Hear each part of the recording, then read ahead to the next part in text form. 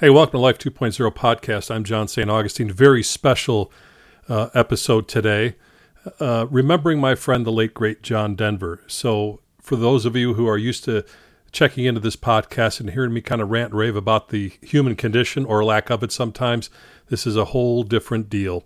It was 25 years ago today that John's plane went down in Monterey Bay, and the ripple effect from his death still resounds to this day. More importantly, though, the waves created by his life are even bigger than that, and they continue on and inspire millions of people all over the world. Of course, one of the best-known and best-loved performers in the history of music, John earned international acclaim as a songwriter, performer, actor, environmentalist, and humanitarian. His career spanned 4 decades, and his music outlasted countless musical trends and garnered numerous awards and honors. His artistic journey began at the age of 12 when his grandmother gave him a guitar. Denver eventually took guitar lessons, joined a boys' choir, which led him at the age of 20 to pursue his dream of a career in music. He experienced his first major break in the music industry when he was chosen from 250 other hopefuls as the lead singer for the popular Chad Mitchell Trio. He would go on to gain fame and recognition worldwide when his song Leaving on a Jet Plane was recorded by Peter, Paul, and Mary, becoming their first and only #1 hit. And as the Mitchell Trio disbanded, Denver was climbing the pop charts as a solo act with songs like Take Me Home Country Roads and Rocky Mountain High and Sunshine on My Shoulders and Annie's Song, Back Home Again, Thank God I'm a Country Boy, Calypso. The list goes on, solidifying his position as one of the top stars of the 1970s. He remains as one of the best-selling solo artists of all time with over 50 million albums sold worldwide, and he was also given the coveted Albert Schweitzer Award, the first non-classical artist to be given such an award for his contributions to music and the world. His passion to help create a global community paved the way for ventures into new musical and geographic territories. In 1985, he was invited by the Soviet Union of Composers to perform in the USSR, inspiring the internationally acclaimed song Let Us Begin. The powerful video for Let Us Begin moved viewers all around the world. His success of that visit led to a concert tour in USSR in 1986. These were the first performances by an American artist since the Cold War began, an unprecedented cultural exchange between the United States and the Soviet Union. He returned to the USSR in 1987 to perform a benefit concert for the victims of Chernobyl. He was also the first artist from the West to a multi-city tour of mainland China in 1992. All of that is in John's bio, but there is so much more to the man and his music that you're going to be hearing about in this special. And these are from family and friends and musicians and people who knew him best and people who admired him and people who still continue on his work to this day. And just as a side note for me, which I've talked about many times in this show and other shows that I've done, I wouldn't be in the radio career that I have now without him. It was a meeting behind the scenes in the Wang Center in Boston after a concert many, many years ago. And I was kind of trying to find my way in the world, and he stopped me, and he put his hand on my shoulder after I'd been talking for a few minutes about what I'd been up to, and he said, John, do you know that your voice matters? And at the time, I did not. No one had ever asked me that question. It was a bolt of lightning right when I needed it. And I took it to heart, but more importantly, John put himself into his words, meaning 2 years later after that conversation, I get a call one day to go speak at the Winstar Choices for the Future Symposium, The Human Family. John called from Aspen. Dr. Mae Jemison, the first female black astronaut in history, canceled, and he called me, and it was time for me to find my voice. And so all of this that I've accomplished the last 25 years, the books, the TED Talks, thousands of radio shows, radio awards, all of this stuff comes from, do you know your voice matters? There's a line in one of John's songs that says, though the singer is silent, there still is the truth of the songs. Very prophetic thing that he wrote. And all these years later after his death, his legacy is larger than life and continues on as it should. Enjoy.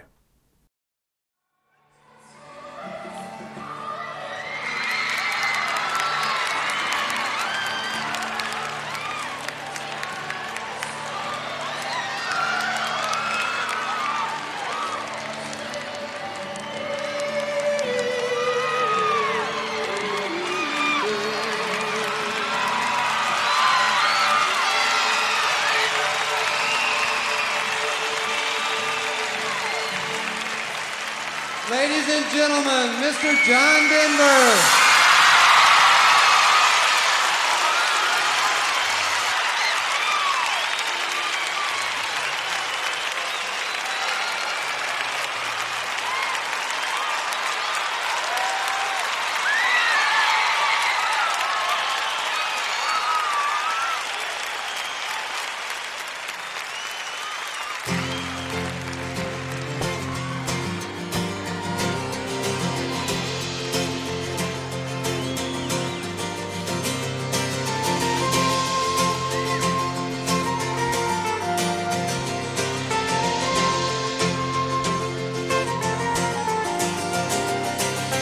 Welcome to my morning, welcome to my day. I'm the one responsible, I made it just this way. To make myself some pictures, see what they might bring. I think I made it perfectly, I wouldn't change a thing. La la la, la la la la la, la la la.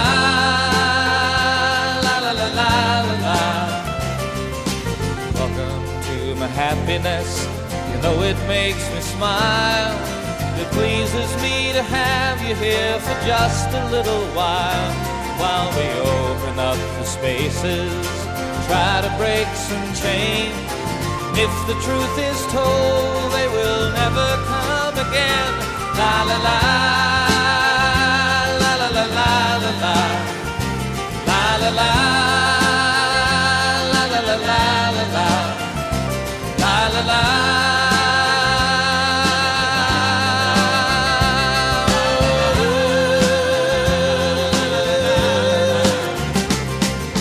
Welcome to the evening, the closing of the day. I could try 1,000,000 times, never find a better way to tell you that I love you.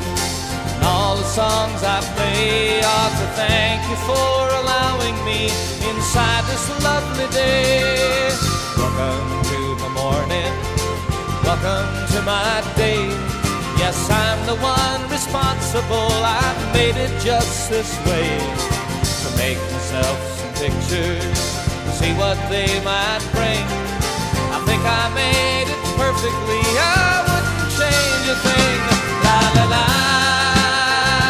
la la la la la, la la la.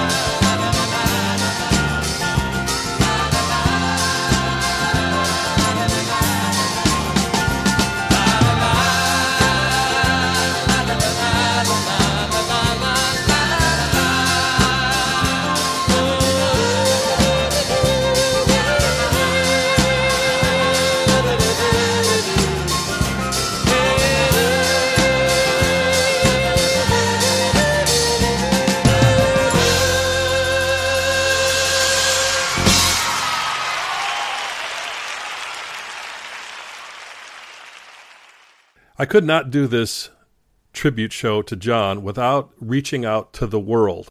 And that is the world who embraces John Denver and his music to this day, 25 years after his passing. So over the years, as I've gotten more and more a little bit involved in Facebook, I've kept track of various Facebook groups that are about John's work and music in the world.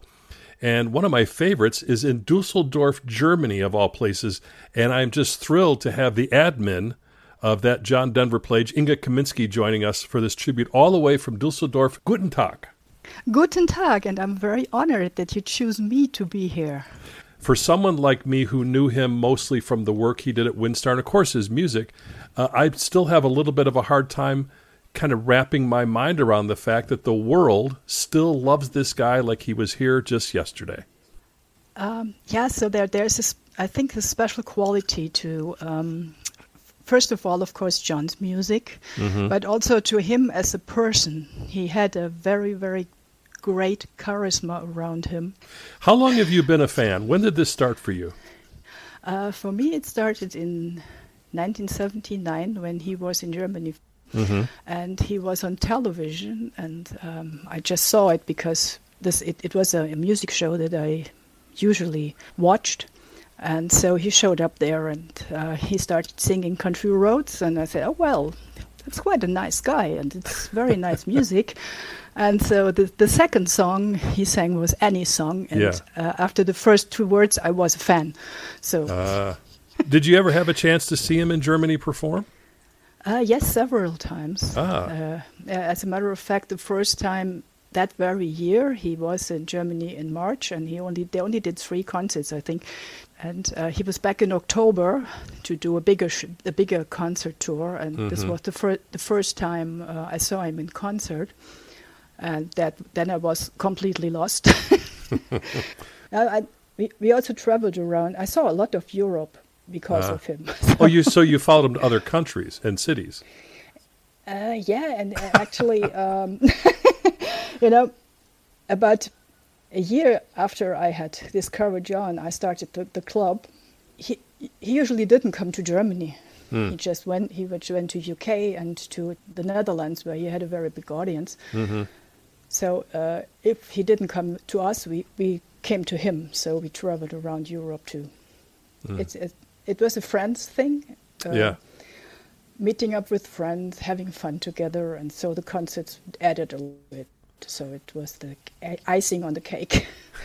What really surprised me was how good he was on stage. I mean, how good he was live. You go to concerts and you know a performer from a record, and you say, well, okay, yeah, live. This is just different, but. He was just as good, if not better, because he had this great connection to the audience. The music takes us to a certain point, but what do you think John's legacy is when it comes to the work that he did in the world? Windstar to him was very, very precious, and I also think that I was on one of the Windstar symposia. Actually, I was on 2, but so what I remember one Sunday morning when John was opening for the day, and he was telling about what a wonderful day it was in Colorado. It was a very, very brightly shining sun outside and everything. And he made a little speech, and then he said, I don't know what else I can do for you now at the moment to make your day better. And then somebody from the audience shouted, sing. And it was obvious that this was actually not what John wanted to hear. I think he wanted a little bit separated. He knew that his fame was the vehicle of him being able to have Windstar and to promote Windstar. But I think that he did not want the people to come there because it was John Denver's organization, but because he wanted the people to like the things, to be aware that it is important work what Windstar was doing. So he used his fame to make people aware of everything else that was dear to him, I think. I think it's paramount. I mean, it's great to listen to the music, and I really enjoy all of it, of course, but I think he was trying to tell us to do something besides just listen, right? Yeah, he much more than just his music. Yeah. But I still have to ask, Inga, what's your favorite song? Yep. That's one of the toughest questions you can ask me, but I think it's The Wings That Fly Us Home.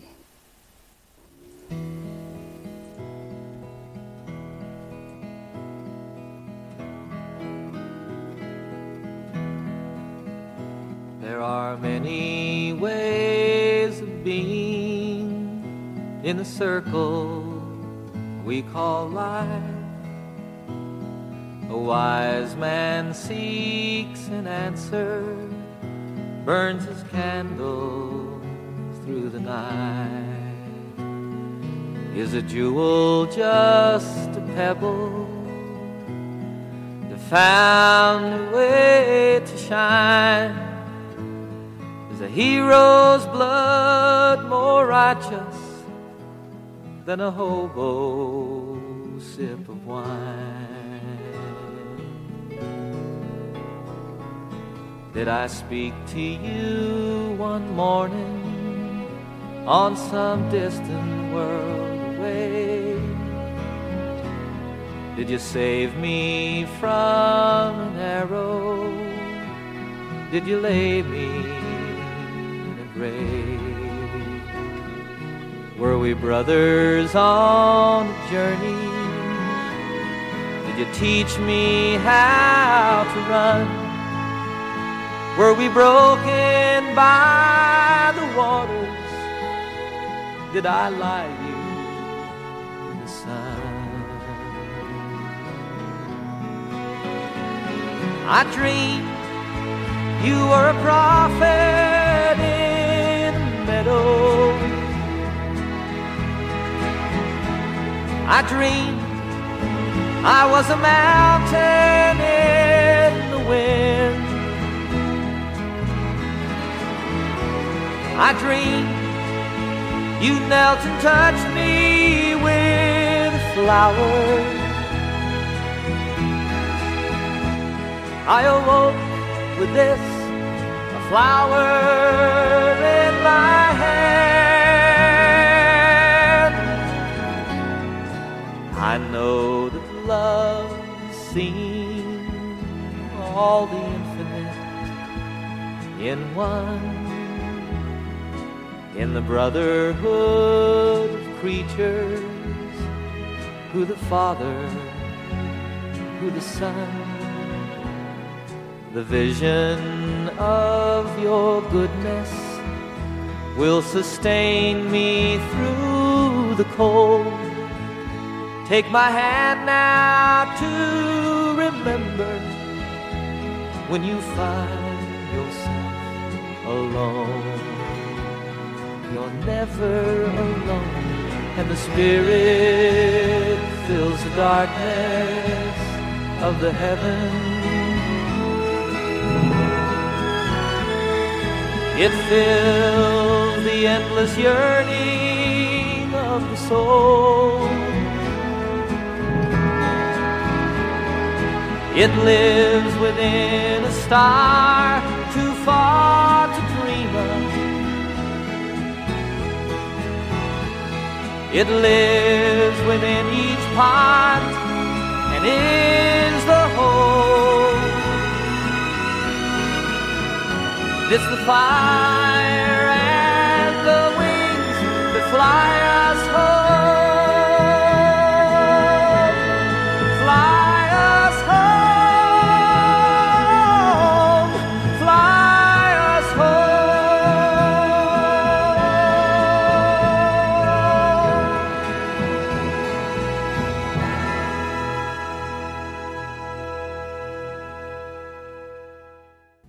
In building out this tribute to John, because I'm looking at names and thinking of places and spaces that I've spent time with people who were connected to John as well.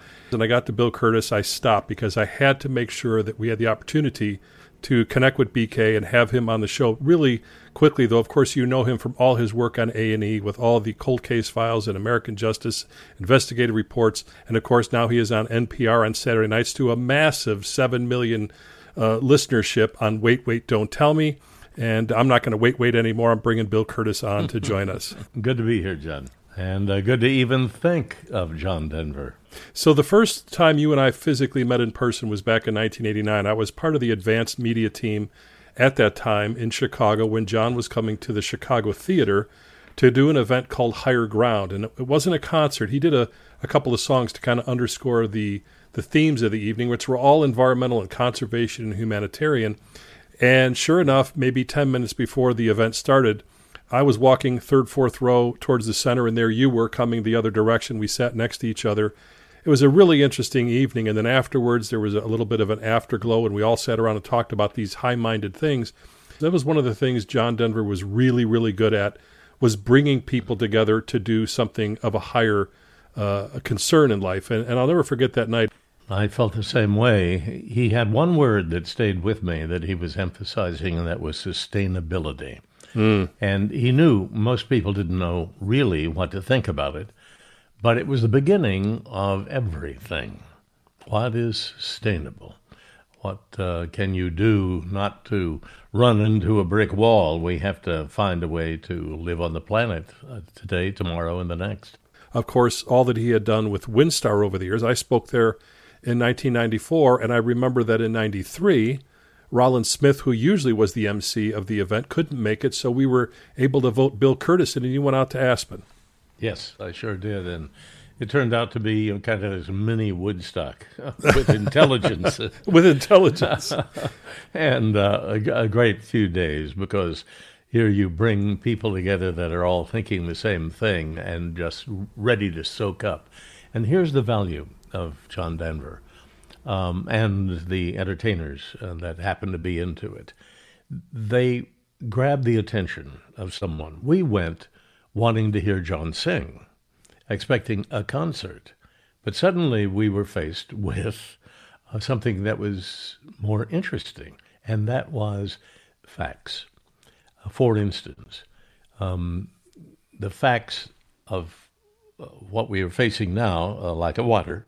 The estimate is that 5 billion people worldwide are not going to have access to water by 2050, and 3.6 billion by 2018. I can draw a direct line from the WinStar efforts, John's music and influence and friendship over the years, and then connecting with you to our Earth Matters series, produced and scripted and voiced and aired 300 episodes in syndication for 3 seasons. And this one especially speaks to our friend, Mr. Denver. The late singer and environmentalist John Denver wrote, "The prophets are laughing. They say we told you so. It's one thing to play guessing games, another to know." A recent study by a sociologist at Michigan State clearly concluded that U.S. residents support government action to curb emissions when it comes to global warming by both Republican and Democrat alike. However, the study also showed that media denial machines, an organized movement to undercut the scientific reality of climate change during the past 2 decades, has been highly effective, with the majority of scientists agreeing that humans contribute to global warming. Perhaps the last few lines John Denver wrote on the subject are even more profound. For the needs of many are sins of a few, and the day is forthcoming when accounting is due.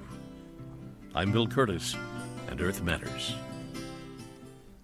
Now, John Denver could do a great song in about 3 minutes. We could do it all in 1 minute, BK. That's bragging rights. You wrote that, John, and it's beautiful.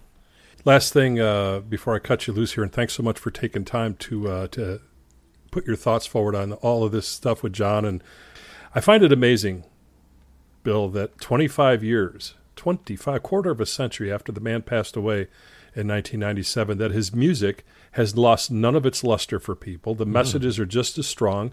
Right now as we speak, there are people listening to this show in Aspen, Colorado, to remember him and to sing his songs and to celebrate his life. They've been doing it for 25 years. And I'm amazed by that. Any thoughts on the staying power of the music messages that he brought in and how that plays out in people's lives? That's the strength of music. I mean, to me, 25 years is inconceivable because they're just like yesterday. And they bring the same emotions back, the same good feelings. And again, the attraction of bringing people together.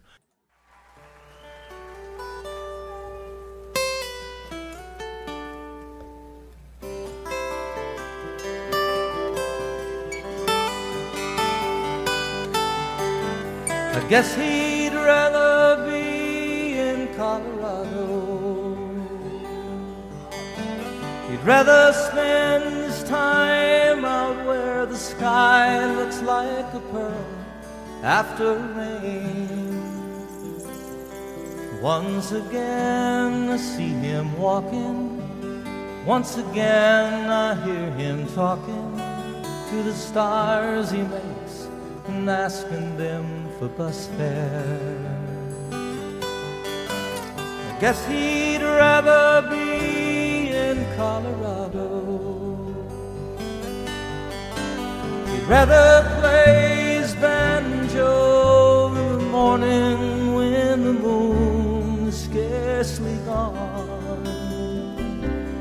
In the dawn the subway's coming. In the dawn I hear him humming some old song he wrote of love in Boulder Canyon. I guess he'd rather be in Colorado.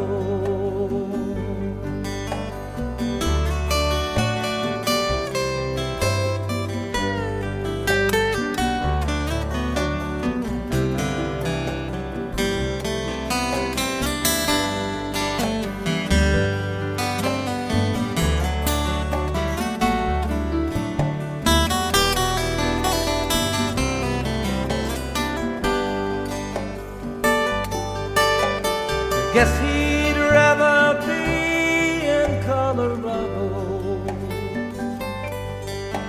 I guess he'd rather work out where the only thing you earn is what you spend. In the end, up in his office, in the end, a quiet cough is all he has to show. He lives in New York City. I guess he'd rather be in Colorado.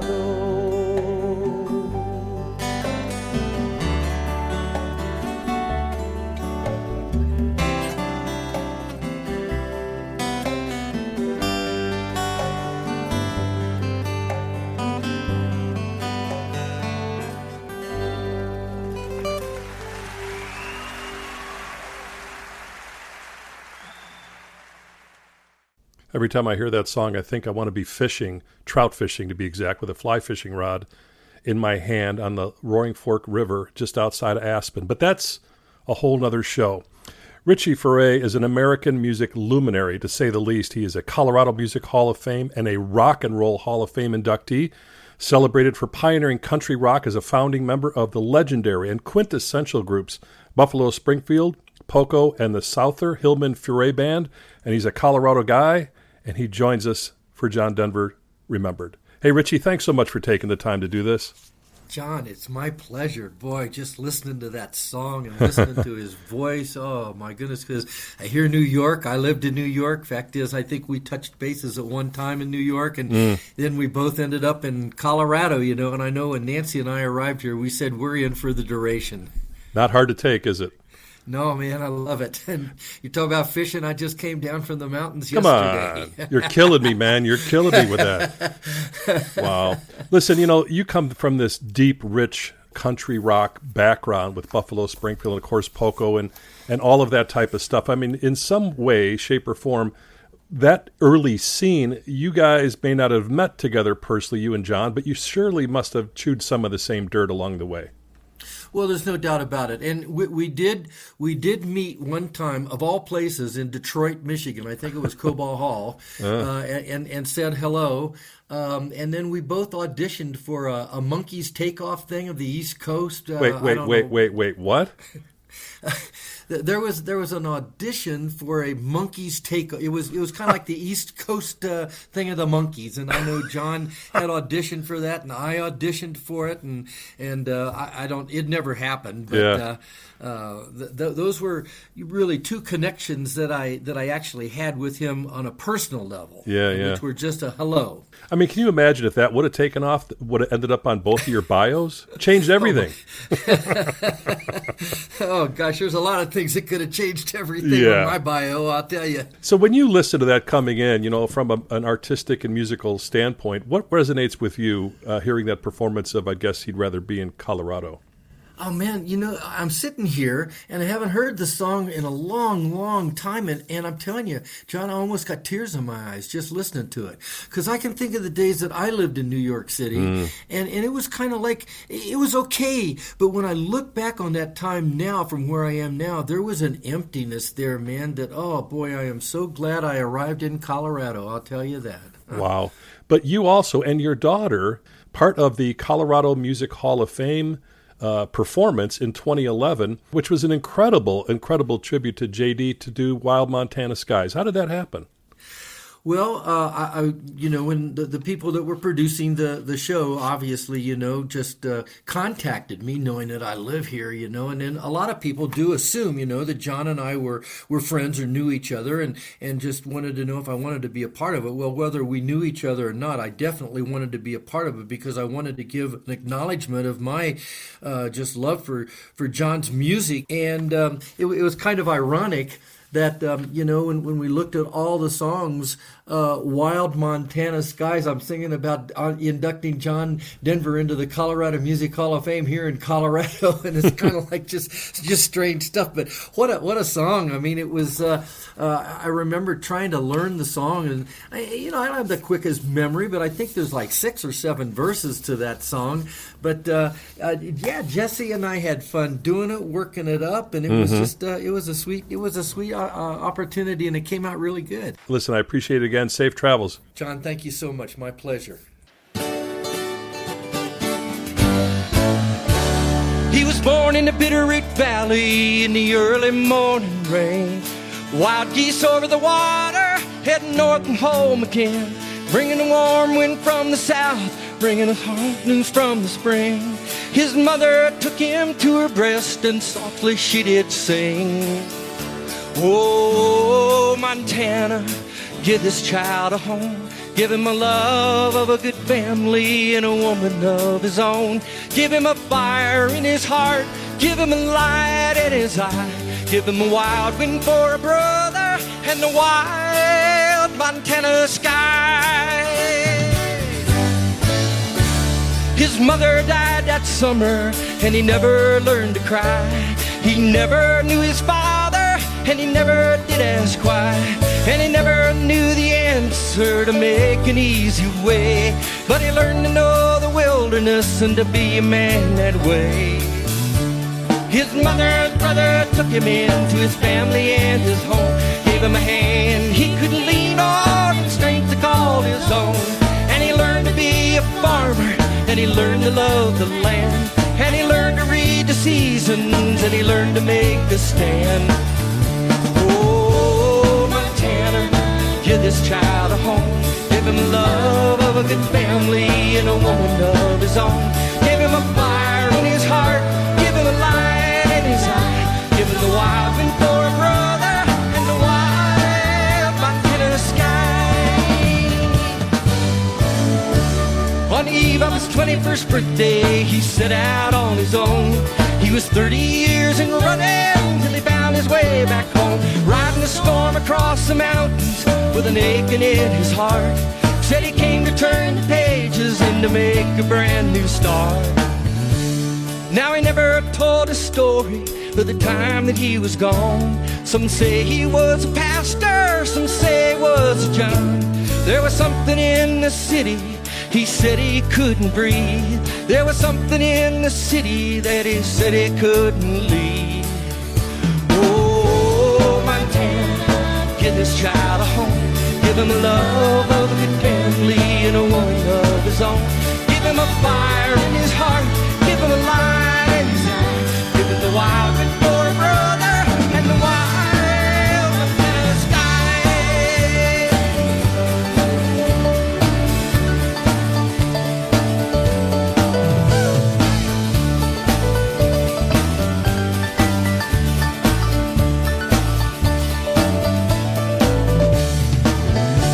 Now some will say he's crazy, some are glad he's gone. Some of us will miss him as we have to carry on. Giving a voice to the forest, giving a voice to the dawn. Giving a voice to the wilderness and the land that he lived on. Whoa, Montana, give this child a home. Give him the love of a good family and a woman of his own. Give him a fire in his heart. Give him a light in his eye. Give him the wild wind for a brother and the wild Montana sky. Oh, Montana, give this child a home. Give him the love of a good family and a woman of his own. Give him a fire in his heart.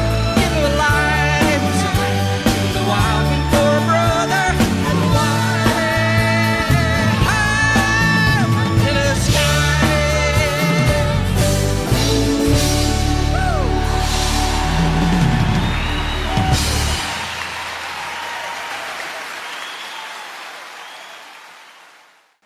John called me up one day out of the blue and said, would you like to meet me at my bungalow at the Beverly Hills Hotel? I'd like to talk to you about, working on my albums.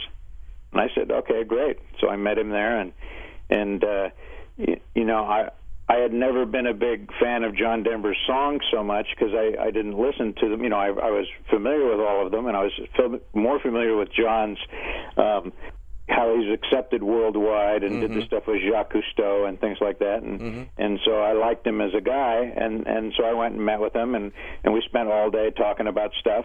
And then when I left that room, I was one of the biggest John Denver fans, right? You got to remember, if you go back to 1984, going into 85, the United States and the Soviet Union, it's not like it is now. It was a different world, right? Right. Completely different. I mean, there was no cultural agreement between the two countries. John wanted to be the first one to go over there and sing. And so, let's have we had some meetings with the State Department, and he got sponsors in 84, which was to go over there, not public concerts. They were just for Soviet bigwigs. Sure. So there were little concerts for them and their, families and stuff. So there were maybe 300 to 500 people. We did a concert in Moscow, and then Leningrad, and then Tallinn for these guys. And they said, well, gee, there's nothing wrong with a John Denver concert. And some of them even knew the songs and stuff. And they said, oh, let's do this. And the more amazing thing is, so we went back in 85 to do the first public concerts. And so we did 11 shows in those same three cities. And the audiences, even though they couldn't speak English, knew some of the words and were singing along. Yeah, just like you're talking. There's clapping and toe tapping and singing along to these songs, and it was like, just to grab your heartstrings and wouldn't let go.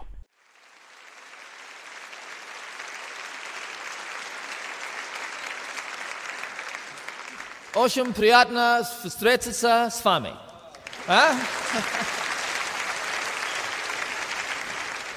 So my name is John Denver, and it is my great pleasure to be a guest of Goss Concert, to do the first concerts by an American artist, the first public concerts by an American artist in the Soviet Union in over 6 years.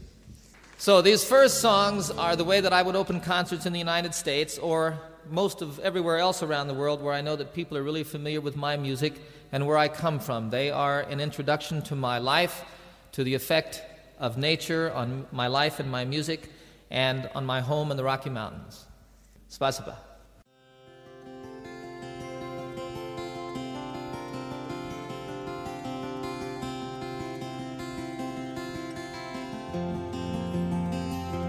So you speak to me of sadness and the coming of the winter, fear that is within you now and seems to never end, and the dreams that have escaped you, and the hope that you've forgotten. And you tell me that you need me now, and you want to be my friend, and you wonder where we're going, where's the rhyme, where's the reason, and it's you cannot accept. It is here we must begin to seek the wisdom of the children, and the graceful way of flowers in the wind. For the children and the flowers are my sisters and my brothers. Their laughter and their loveliness would clear a cloudy day, like the music of the mountains and the colors of the rainbow. They're a promise of the future and a blessing for today.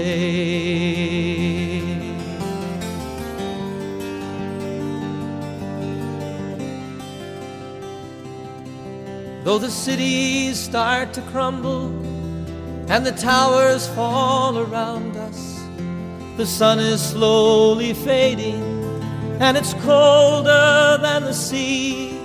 It is written from the desert to the mountains they shall lead us, by the hand and by the heart, and they will comfort you and me. In their innocence and trusting, they will teach us to be free. For the children and the flowers are my sisters and my brothers. Their laughter and their loveliness would clear a cloudy day. And the song that I am singing is a prayer to non-believers. Come and stand beside us, we can find a better way.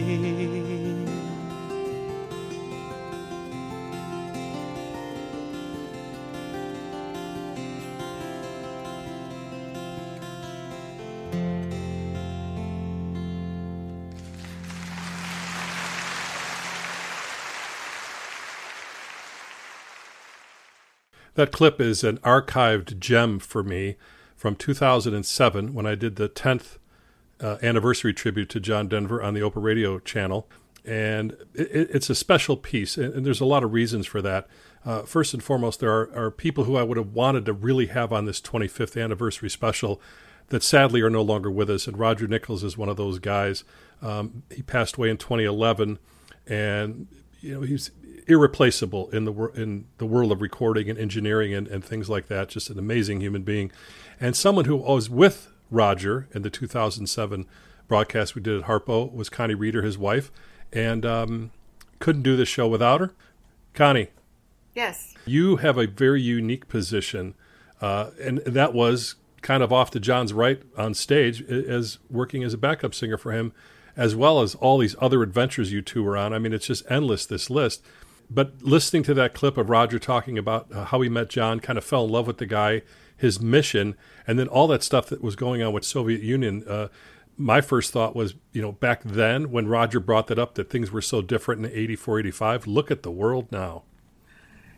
Just today, where's the USSR trying to come back, right?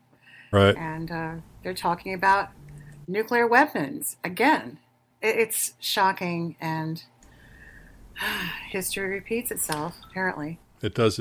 But part of my hope is by doing this tribute that people around the world will hear it, and maybe them will be in Russia or China, and they will hear this and think of the things that John, brought to the stage and Roger brought to the table that was taped in USSR. Is a legendary piece of music. I think it was John in his best voice. He was amazing. I mean, just him and his guitar live. Not many performers can do that to that exceptional ability. But not only our side, but Russians, people on the other side of the fence. I mean, they don't want to fight either. Yeah. I mean, it's just, why can't we find this bridge? I was thinking about Roger talking about the reception that John got. These people barely spoke English, but they all knew his songs. You know what that feels like up there, don't you?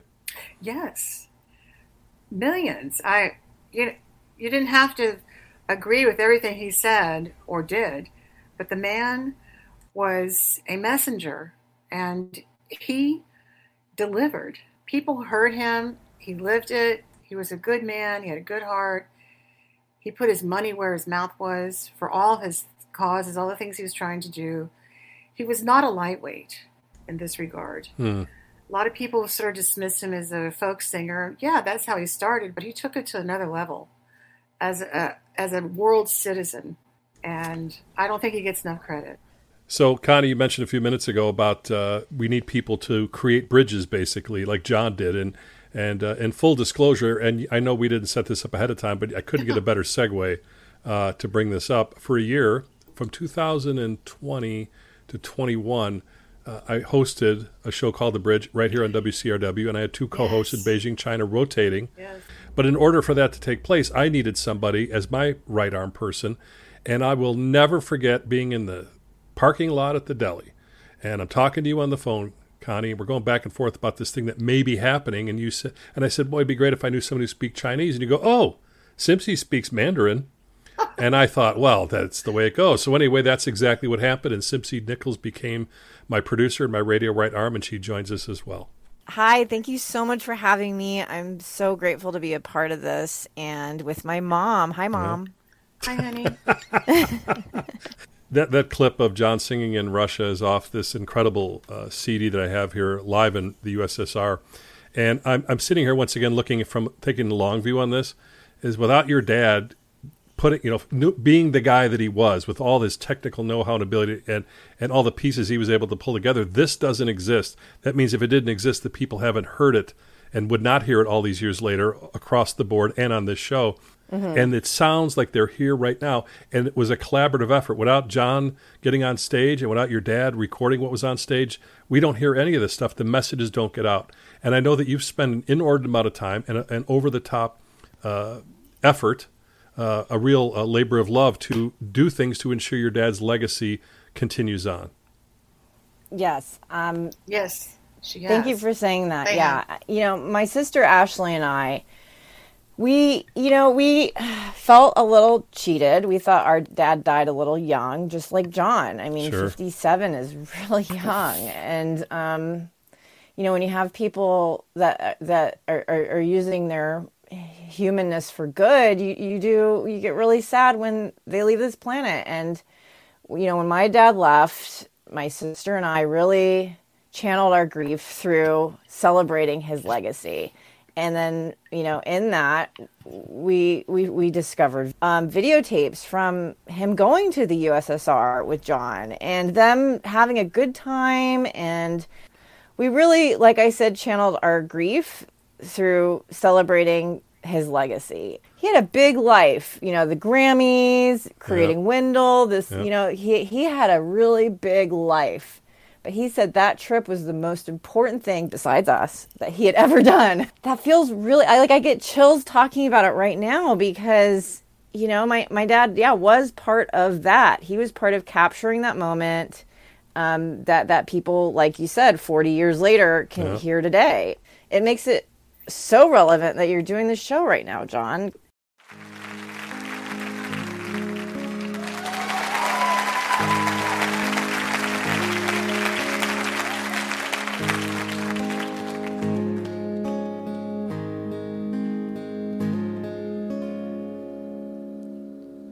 Sunshine on my shoulders makes me happy.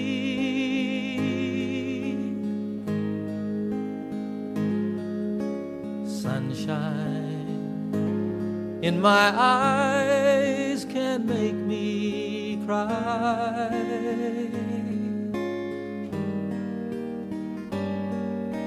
Sunshine on the water looks so lovely.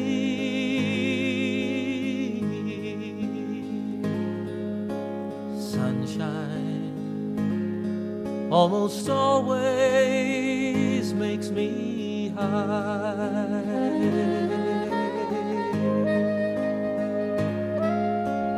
If I had a day that I could give you,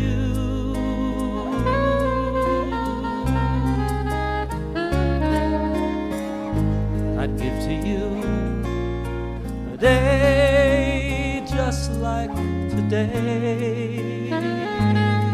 Yes, I would. If I had a song that I could sing for you,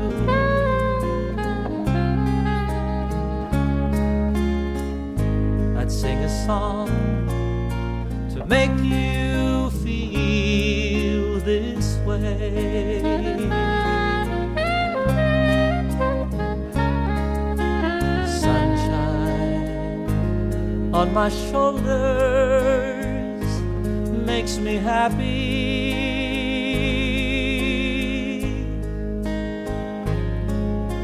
Sunshine in my eyes can make me cry.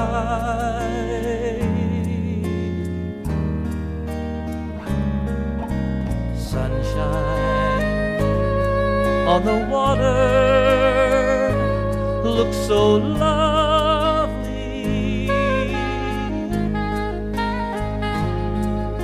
Sunshine almost almost always makes me high.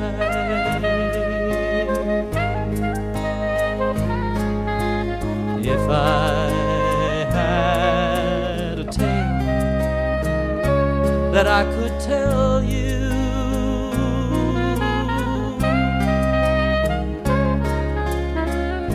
I'd tell a tale sure to make you smile.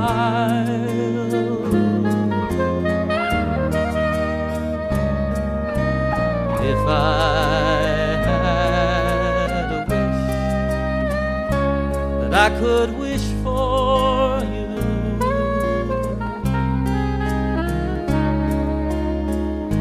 I'd make a wish for sunshine all the while. Sing with me.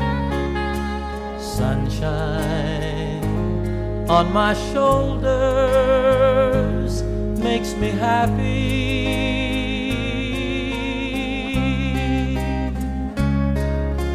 Sunshine in my eyes can make me cry.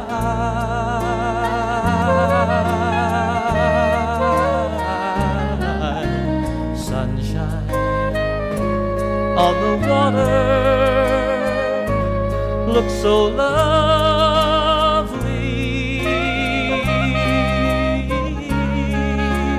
Sunshine almost always makes me high.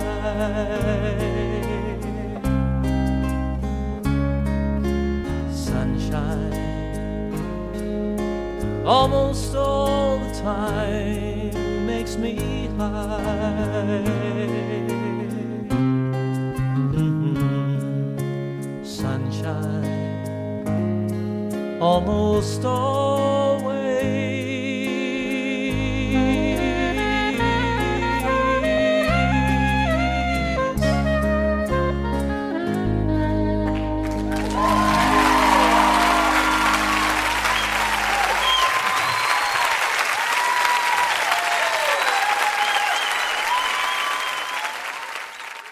One of John Denver's most iconic songs, Sunshine on My Shoulders, was actually released as an album track on the 1971 Poems, Prayers, and Promises album, and later as a single in 1973. It then went on to number one on the Billboard Hot 100 chart on the U.S. Side of things in 1974. But that particular version you just heard was from the Wildlife concert that John did in 1995. The YouTube video for that particular song has 14 million views. I think John would get a big kick out of that. And I'm getting a big kick out of talking to my friend Jim Horn, who is a living legend, really, in the music industry. He was part of the vaunted Wrecking Crew. He's backed up everybody from the Beatles to Garth Brooks. He spent 18 years working with John Denver, and he joins us on the show. Hey, Jim. Hey, how you doing? I appreciate all those nice words you said. Well, that was one of my favorite songs, and I used to play flute on it when the very first time with John.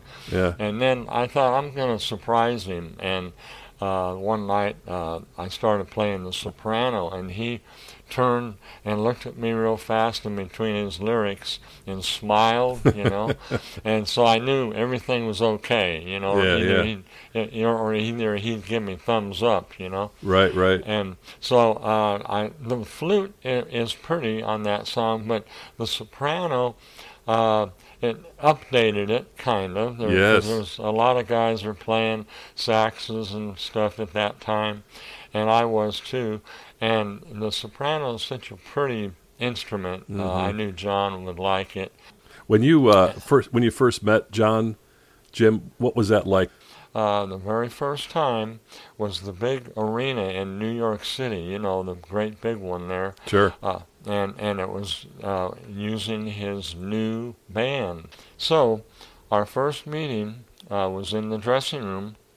John sent for me and asked me to come in to talk, and I didn't think of it as being under the wire. He's going to drill me now. Right. And he was just real nice, man, and it's good to have you here, pal. I've always wanted to have a flute and whatever else you hear on these songs. So I want you to come out tonight, play this first half, and just play where you think it should be. And so his old bass player, Dick Kness, beautiful man. I loved him. He was really a great guy. He played upright bass in his first band. And so he came that night. He was just curious to hear this new band that John had put together. So he sat there and watched the first half, and he followed me back to the dressing rooms. He said, "Jim, you sound great up there, but man, don't play on every song. Some of them, it sounds pretty hokey, and everything will go smooth. And then when you hear something where you know a flute or something else will be pretty on it, then play." I said, "Oh, God, thanks, man. I needed that, you know." Yeah. And he and I were buddies from then on. So went out on the second half, and I sat there and didn't play anything in the first song. The second one came along, there it was. So I played some real pretty flute, and John would look over me, and the first time that I ever worked with him, he started either winking at me or thumbs up, and I knew, cool, I'll play this instrument on that song, he likes it. And so that's the way we carried on with all of them. But he was a great guy. I miss him, loved him, and Steph and I both miss him as much, and because he was really special. People that you can meet, if they're stars and they're nice, you never forget them.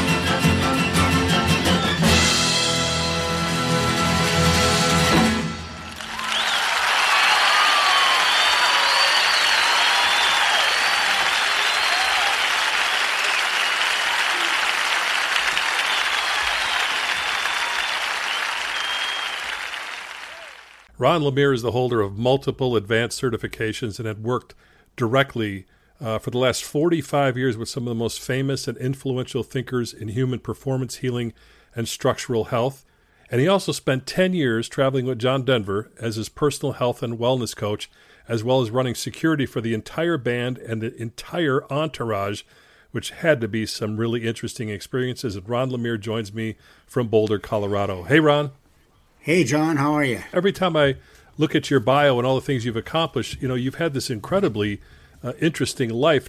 A decade of that was spent with JD. While I was in Boulder, I stayed there for about 5 or 6 years where I was learning, you know, homeopathy and herbalism and all of these different things. And a particular person that I befriended was a guy named Bruce Mace, who had back problems and he couldn't really move too well. So after about 2 or 3 treatments, he was back up on his feet and everything was fine. The therapy works quite well.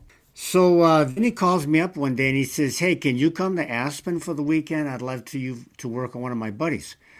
And I said, sure. So I didn't think much of it, who it was. I didn't even ask. I just sort of, I've never been to Aspen. And a friend of mine has always wanted to take me there. And I said, I think now's a good time to go to Aspen. I called Bruce and I said, well, who's this guy you want me to work on? He says, it's John Denver. I said, really? John Denver? Okay. That's interesting. So I approached Jimmy. I said, you wouldn't happen to have an extra car I could borrow, Mm-hmm. And he says, yeah, he says, in the back I got a couple of Coupe de Villes, 1959. And he said, you can choose either. He says, the pink one starts like a charm, but it doesn't have a roof. That broke down. They're both convertibles, but that one, I have to put a tarp over it. And the other one's a white convertible. It's got the roof on it, but it doesn't always start. Your choice. So I said, well, I don't want to be late at the meeting, so I'll take the pink convertible, And the next morning, I put my table in the back of the pink convertible, and sure enough, it starts right up, and it's minus 25 degrees out. So Jeez. I'm heading out through Aspen in the daylight, and I'm going, what a beautiful little town this is. I get at the gatehouse, and I'm by that time, I can't feel anything. My face is frozen, and my hands are like numb. And the guy at the gate looking at me kind of funny, like, why would this guy come with a pink convertible with the top down? Yeah.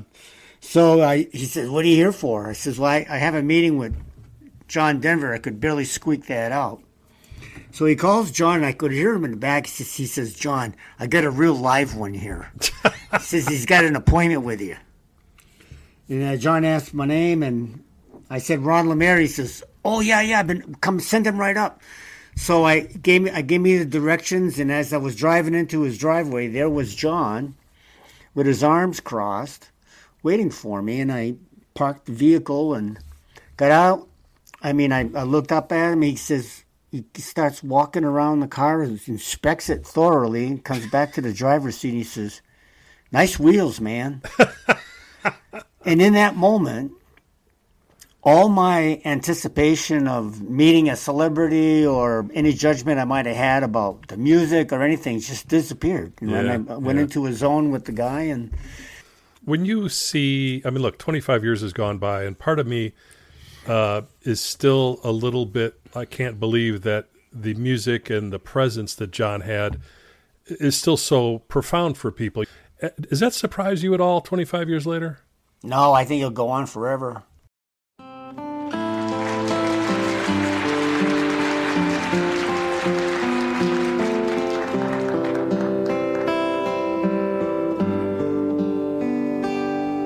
There's a full moon over India, and Gandhi lives again.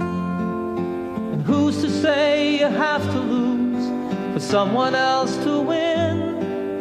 In the eyes of all the people, the look is much the same. For the first is just the last one when you play a deadly game. It's about time we realize it. We're all in this together. It's about time we find out. It's all of us or none. It's about time we recognize it. These changes in the weather. It's about time. It's about changes, and it's about time. There's a light in the Vatican window for all the world to see. And a voice cries in the wilderness, sometimes he speaks for me. I suppose I love him most of all when he kneels to kiss the land. With his lips upon our mother's breast, he makes his strongest stand. It's about time we start to see it. The earth is our only home. It's about time we start to face it.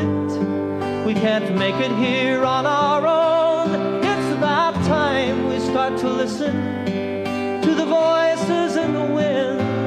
It's about time, it's about changes, and it's about time.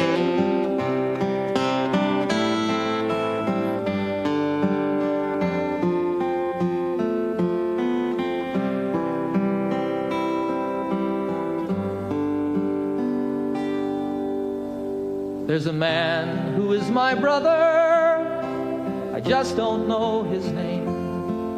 But I know his home and family, because I know we feel the same.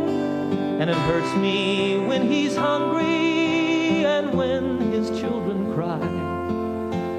I too am a father, and that little one is mine. It's about time we begin it, to turn the world around. It's about time we start to make it the dream we've always known. It's about time we start to live it, the family of man. It's about time, it's about changes, and it's about time. It's about peace, and it's about plenty, and it's about time. It's about you and me together, and it's about time.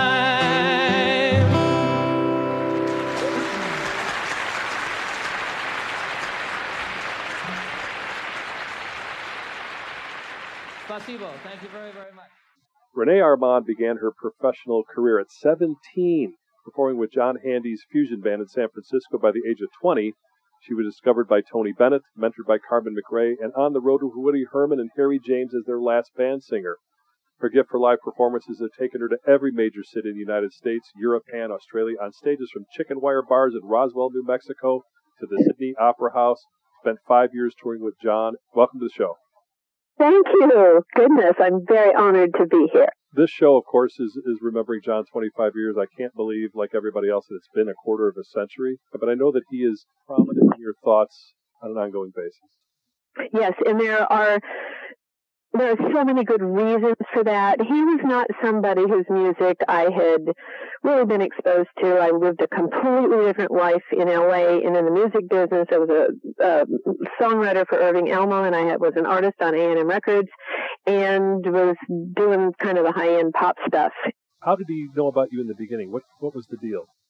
Okay, well, a friend of mine from A&M, Paul Williams, John, I guess they were staying at the same hotel, and John told me that he was walking to his room down a corridor and stopped in front of the door because he heard this record and this woman who was singing on this record coming through the door. So he knocked on the door, and it was Paul's room, and Punky and I would sing demos for my other writer friends there, and so he was playing something on a record player that I was singing, and he told John, he gave John my name, and then it took John a year to track me down, apparently. And then he impulsively finally calls me, that it was too early in the morning, and I hung up on him, so there. And then he called right back, he said, no, really, this is John Denver. And so we met and started singing together and working together, and he became one of the most influential people. It didn't take long, because he had this extraordinary, and you've experienced this too, and know so many of us who were lucky enough to be part of his world, professionally or personally or emotionally. He gave us opening doors, one after another, and it has continued through my life because I worked with him, because I was given whatever time that consists of still. It has never stopped being a gift. So yes, I loved him. He was, as everyone who began to really know him, and then got to continue to be around him while he was alive. He and Annie made a world that has never stopped being important. You spent 5 years touring the world with John, something you could probably never have managed when they were throwing beer bottles at the chicken wire. Yeah. No chicken wire at the John Denver concert, I don't think. Yeah, it was very, very different from singing in bars. But then, of course, I was doing concerts. I had records and albums and things like that. But this was different. I got to experience the high life that John provided for all of us. We had our own plane, and we had just glorious venues, everything from, 3,000 seat theaters to 35,000 seat arenas all over the world. And my favorite concert, I have to say, I have two favorite concerts. One was l'Olympia, the ancient renowned theater of Paris, and the other was the command performance at the Budokan. There's a video of that performance, NEC, which it was done by film, and they were geniuses at it. And this was before videos and iPhones, so there's a record. I get to see myself singing with John, and it was so beautifully done. I don't even recognize it, but it's wonderful. Can you talk about this vocal thing that he had going on? This is a guy, from all that I understand, was just born with this gift. He obviously crafted it and honed it over the years. It is rare to have the kind of vocal clarity that he had, and yet that you were able to match his vibrato and yours.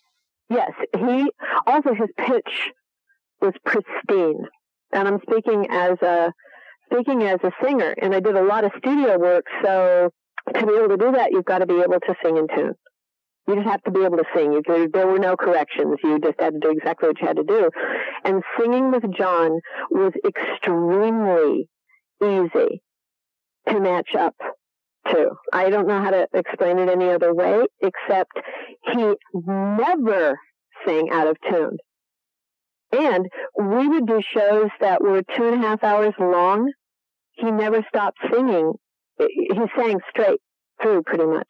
It was the power of his vocal cords, and his ear was impeccable. To me, the underlying theme of this project, this tribute, this remembrance, is his presence in the world as a humanitarian. What he did with this enormous platform, traveling the world many times over, all those TV specials, all the millions of albums sold, the concerts. He took all of that and he used it for a much higher calling than a lot of the artists do, across the board. It wasn't just fame and fortune, it was with purpose. Any thoughts on that?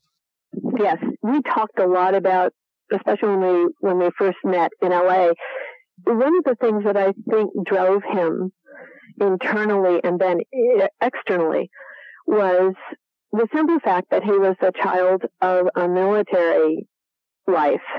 So they moved pretty constantly.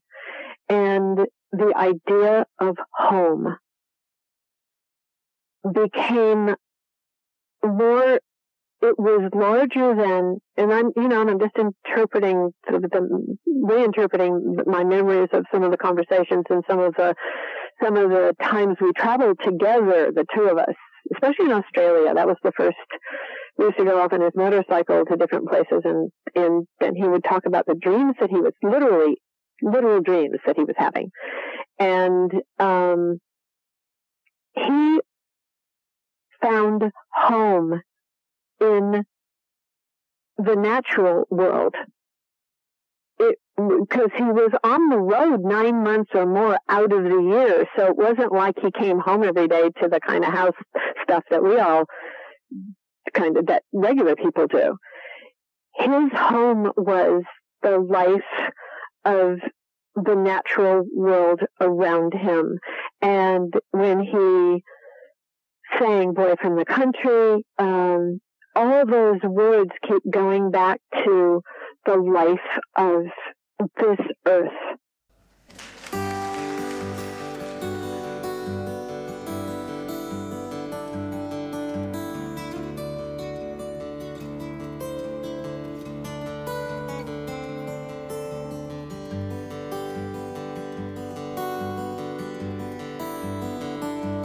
because he called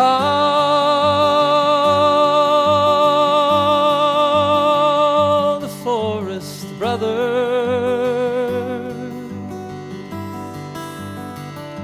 because he called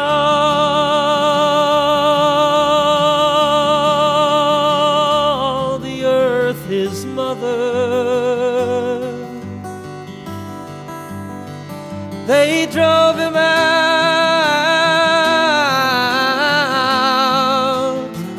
into the rain.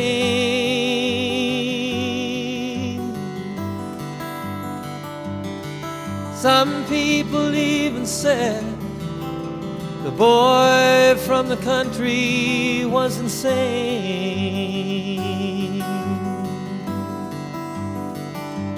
because he spoke to fish in a creek.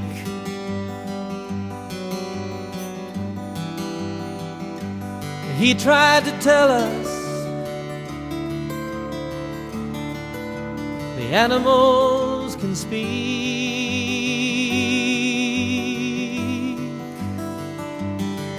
Who knows?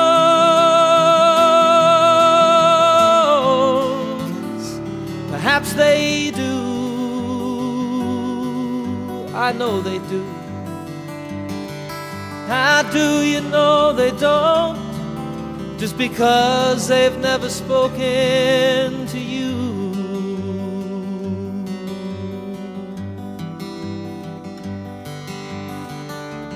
Boy from the country left his home when he was young.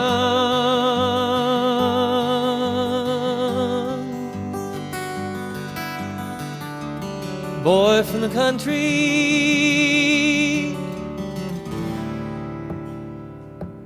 he loves the sun. Yes, he does.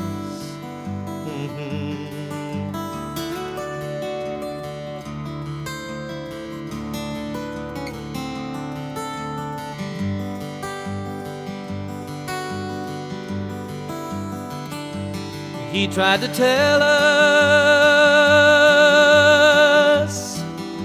that we should love the land,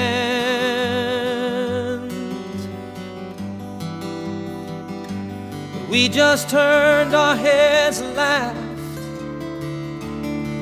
You see, we did not understand.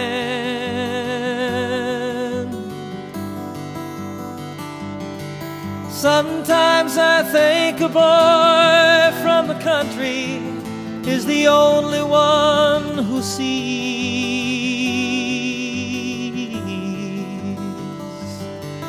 'Cause a boy from the country doesn't want to see the forest for the trees.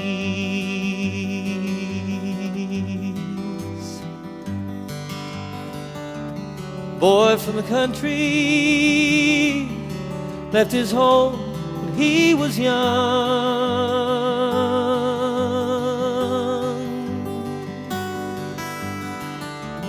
Boy from the country,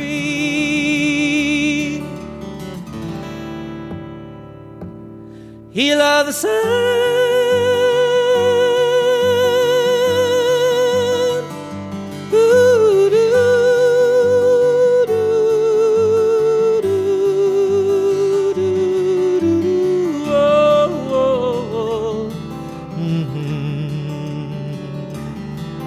Oh, lady,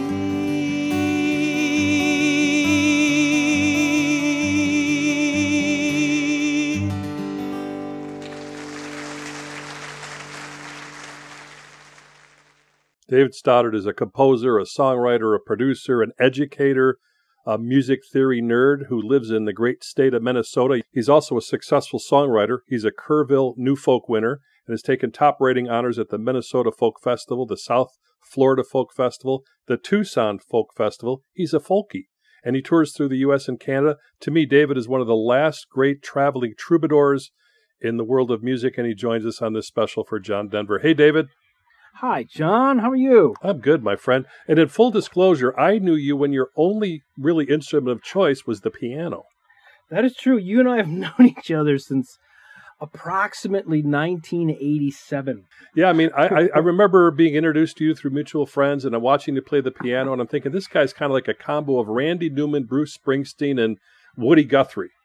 Wow, that's about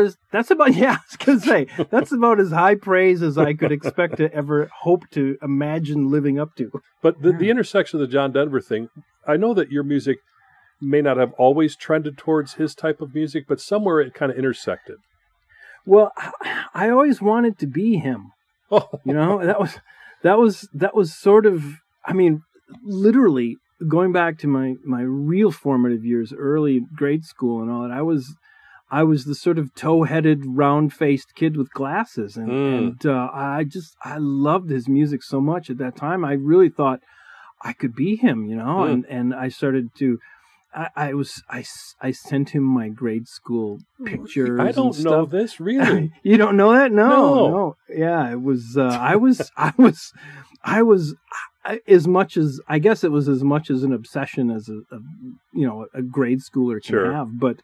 But yeah, we had all the 8 tracks and we had the albums and that's the soundtrack of my young life. That and the Beatles 45s, which, as you know, John was such a fan and recorded a lot of Beatles music over the years. And so that was it. I really thought I could be him. I've known you for all these years, but I've never heard this before. So this is groundbreaking stuff for me. No, I've never heard that. It was really, really important to me. Did you ever see him live at all? Yeah, the first concert I ever went to was John Denver, and my mom took me. And we brought my friend Eric, and the three of us went to see. It was in Brown County Veterans Memorial Arena in Green Bay, and I can still, I've seen a few concerts over the years, not as many as a lot of people, but there are certain moments at concerts that I think everybody can sort of recognize that you can close your eyes and you're still there. There's something that, they talk about building synapses in your brain. Something happened at that moment that is, boom, the synapse was immediately formed and it will be there. I have a few moments from that concert that I can still close my eyes and remember I was a kid, But yeah, first concert I ever saw. All these years later, I mean, John's been gone 25 years. Do you find it at all surprising that people are still drawn to the music that he created over a half century ago? I don't. And it's for all of the reasons we've been talking about. It's because there's an element of intimacy and a delivery and an attention to the tones that are going to resonate with people that the producers absolutely knew about. One of the biggest stars of all time. I think that there was an air of authenticity about him that really made people return to each other. Kind of the thing that always drives me back to his music. It's by far the hardest thing I've ever done, to be so in love with you and so alone. Follow me where I go, what I do and who I know. Make it part of you to be a part of me. Follow me up and down, all the way and all around. Take my hand, say you'll follow me. It's long been on my mind, it's been a long, long time. I've tried to find a way that I could make you understand the way I feel about you, just how much I need you to be there where I can talk to you when there's no one else around. Follow me where I go, what I do and who I know. Make it part of you to be a part of me. Follow me up and down, all the way and all around. Take my hand, say you'll follow me. You See, I'd like to share my life with you and show you things I've seen, places that I'm going to, and places where I've been. To have you there beside me and never be alone, and all the time that you're with me, we will be at home. Follow me where I go, what I do and who I know. Make it part of you to be a part of me. Follow me up and down all the way. Take my hand and say you'll follow me.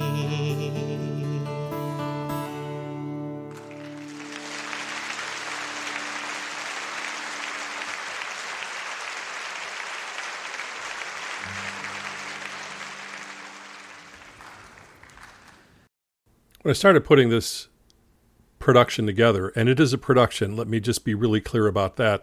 There was a lot of moving parts to this thing, meaning, there's getting the guests all lined up, everybody's scheduled, and then getting the actual recordings done, and then there's all the production that goes into it afterwards with the editing and things like that. And I didn't want to lose sight of the fact that there are so many people that came into John's life and he came into their lives that really had nothing to do with music. They weren't fellow musicians, they weren't people that were on stage with him. They weren't managers. They weren't related to him and all the things that go along with that, because there was a whole group of people that were connected to John in a lot of different ways, but the music drew them in, of course. That was kind of the hook for all of this. But the work that he did, and that's something that I am so connected to, nearly more than the music. Not quite, but nearly more than the music. After I spoke at WinStar in 1994, and even before that, it has become a guidepost for me about what are you going to do with your life while you're here. Do what you can where you are with what you have. And I came across a guy named Gordon Tucker on Facebook about a year ago, and he popped up because, back in the day I would put some posts up about John or whatever, and people get on and like that. And this fellow would pop up every now and again and make comment here and there. We finally connected, and I thought, let me reach out to him and see what the deal was. What is it about his connected to John that he can share here? And he joins us from San Francisco. Gordon, welcome to the show. Hey, thanks so much, John. Appreciate it. Glad to have you. You're a Michigander guy. You went to the University of Michigan. I went to the University of Michigan. I grew up just outside of Ann Arbor, Michigan, and I graduated in December of 1976. So that would be in the wheelhouse of John's, really the swell of his popularity to some degree. No, that's correct, yeah. Was that like where you connected on the music in the 70s, like so many other people? Well, the first time I saw John in concert, if I recall correctly, was in, I think, 1975. And I think it was at Hill Auditorium in Ann Arbor, Michigan, when I was a college student there. Yeah. And go ahead, I'm sorry. No, I said I'm agreeing with you. It was probably great. Yeah, it was really good. And then in the course of my career, I joined an athletic footwear company called Converse Athletic. I've heard of them. For Chuck Taylor All-Stars and so forth. Yeah. And as a part of my job as the Senior Vice President of Marketing, I was responsible for basically everything related to advertising, promotion, footwear design, management, and so forth. And as a part of that, when I was at a Choices for the Future event, I proposed to John that we create a footwear line that would be named the Converse WinStar collection of walking shoes. And he enthusiastically endorsed it. Yeah. So my designers went to work on a footwear line, and John and I sat down to review it, and he really liked it. And so we went into limited production, started selling those on the market, and it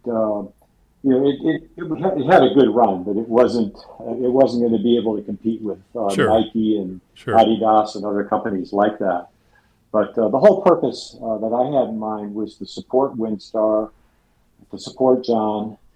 And so John and Dr. Jay Hare were both friends. And when Jay Hare was the chairman and CEO of the National Wildlife Federation, we just worked together to put together this program. And I traveled to Aspen, to the Aspen Summer Music Festival tent, and for the Choices for the Future symposium that I attended multiple times. And I was on stage with John, Dr. Hare, and I presented the $100,000 check on behalf of Converse to them. And I'm really happy that I have photographs that commemorate that of all three of us on stage. And so I got a couple of questions for you. Number one is, when you say limited run, how many pairs of shoes are we talking? I think it was only a few thousand shoes. It was a limited run, special edition. In the footwear industry, they call it a special makeup. And we produced and sold the limited run that we had created. And again, my whole goal was to support WinStar and make that donation to the WinStar Foundation.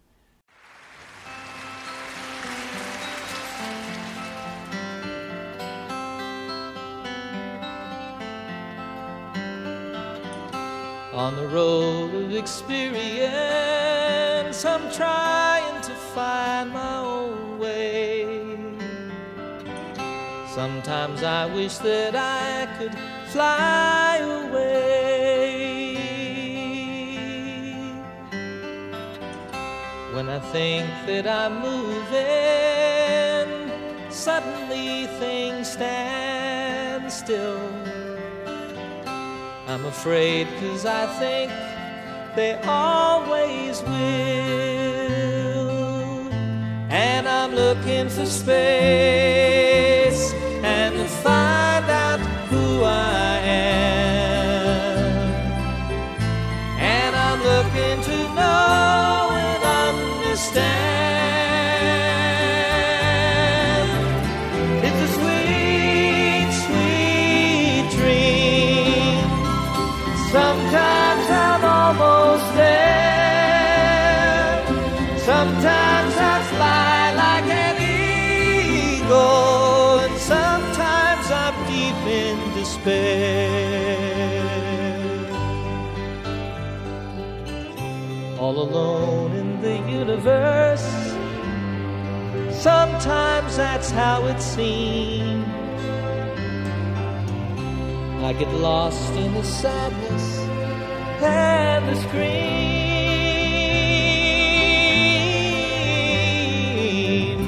Then I look in the center, and suddenly everything's clear.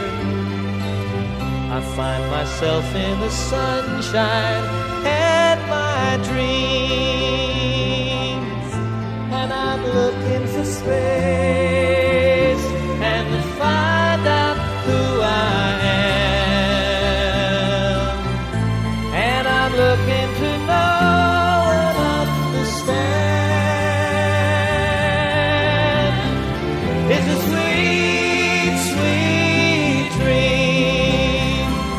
Sometimes I'm almost there. Sometimes I fly like an eagle, and sometimes I'm deep in despair. On the road of experience, join in the living day. If there's an answer, it's just that way. It's just that way when you're looking for space and find out who you are. When you're looking to try and reach the stars,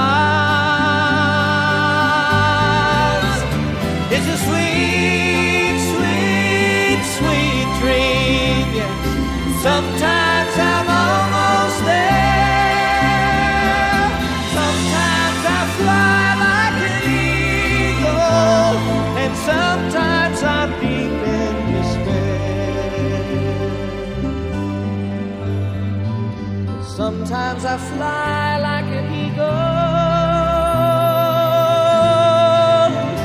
Like an eagle, I go flying high.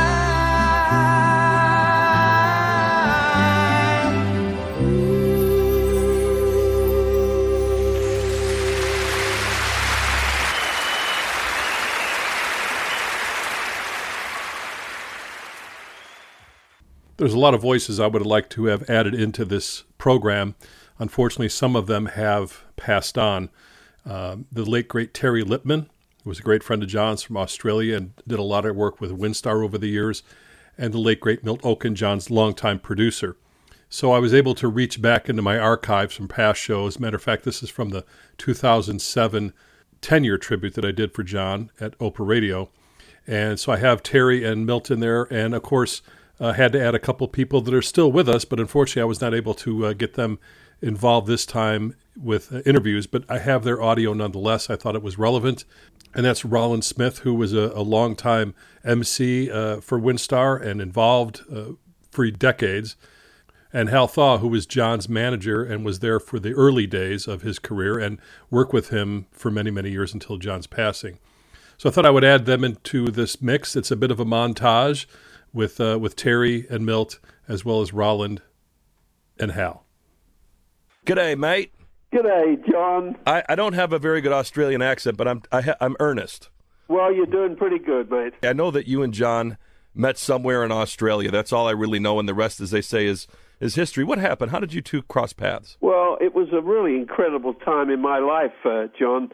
I'd been involved. I had an insurance and financial services business and an entertainment business, and I was kind of a workaholic. And one day I got very, very sick, and I had a near-death experience, which I wouldn't recommend, but it certainly changed my life. And one day one of my friends came to me and had a tape that John Denver had recorded some years ago in the Aspen Institute, and it was called On Being Human. I was very moved by it because I only knew John as a singer. I had no idea, how deep were his convictions. The only thing I was really doing at that time was sailing, so I took this tape down to my boat, and I put the tape in, and suddenly, who should walk down the marina but John Denver? And I just stood there. I was kind of stunned. And, of course, I had to go and tell him the story. And so we met, we talked, and he said, listen, I'm going sailing.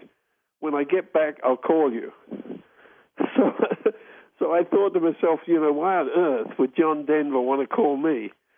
The superstar he was in those days. Anyway, sure enough, he called me, and he said, Terry, I tell you what I'd like you to do. I'd like you to get a few of your friends, and I'd like to come and talk to them. And so I said, fine, I'll be happy to do that. I did that, and we sat around in my house on the floor, and John sat on the floor for probably around a couple of hours. Now, Terry, what year was this? This was in 1988. Okay. It was a year before we met. Okay. Anyway, just to not to make a story too long, as a result of that group was so inspired by John, and we created Windstar Australia. So that's how I met John. Roland, how did you and John meet originally? How'd that happen? I met John a long time ago, probably in the 1980s, when he was a guest on a interview segment for Channel 2 in New York. But I really met him when I was co-hosting the morning program with Mariette Hartley back in 1987. Oh. He was a guest on this nationwide program, and I was doing the interview, and he started to talk about Windstar. And, as all interviewers will do, I said, well what's Windstar? Mm-hmm. He said, well, why don't you come out and find out? And I looked over to the executive producer of the broadcast, Bob Shanks, and Bob said, go. So I said, when are you going to be there? And he says, I'll be there in a couple of days. I said, so will I. Wow. And I'll come back and I'll report on what Windstar is all about. That began my association with Windstar and a long-time association with John until his death. And it was truly one of positive power and a spiritual experience. Do you think that he was before his time? No, I think, like all mystics and all prophets, he was here at the right time, and he probably left at the right time, as unfortunate because truly only his body died. I mean, his spirit is there, not only in his songs, not only in the memories that you have, that I have, and that all the people you've talked to, and everybody who ever listened to every one of his songs still feels it, and that he gave of his spirit as much as he did in the way he did. Whenever I think about where the music has come from and where it's going, I would be remiss if I didn't bring Hal Thaw into the fold of things, and he joins me from Aspen, Colorado. Hey, Hal. Hey, John. How you doing? You were there in the early days, along with Milt Oken. You were there when John showed up for his tryout with the Chad Mitchell Trio, and you were really one of the few people that saw this guy long before the Rocky Mountain High days. What do you remember from then? Well, I remember that to go back a bit. When Chad Mitchell left the trio, Milt Oken was looking for a replacement, and he must have gotten 200 tapes of applicants, and John was one of them. And even though the tape wasn't that great, he saw something in it, and he decided that John would be the lead singer. I remember he waited for a phone call. John was playing Ledbetter's in Phoenix as an opening act, and he wouldn't leave his room for 2 days waiting for a phone call, from Milt Oken saying he got the job, even though he didn't know, he was going to get it. But those were great days in terms of folk music and the songs they sang and the protest material, and it was really a development for John. I mean, he learned about political humor and as John once said, the music was more sophisticated than he was. But this was a great learning process, for him. When he stepped into Chad Mitchell's place, and then it was still the Chad Mitchell Trio, how were they received, even though Chad was not the headline guy anymore? Well, it wasn't. They changed the name. It was just the Mitchell Trio, and they were received, pretty well because they just did great concerts. Remember, the colleges had money at that time. It was the era of the protest era, and it was just a great period of time.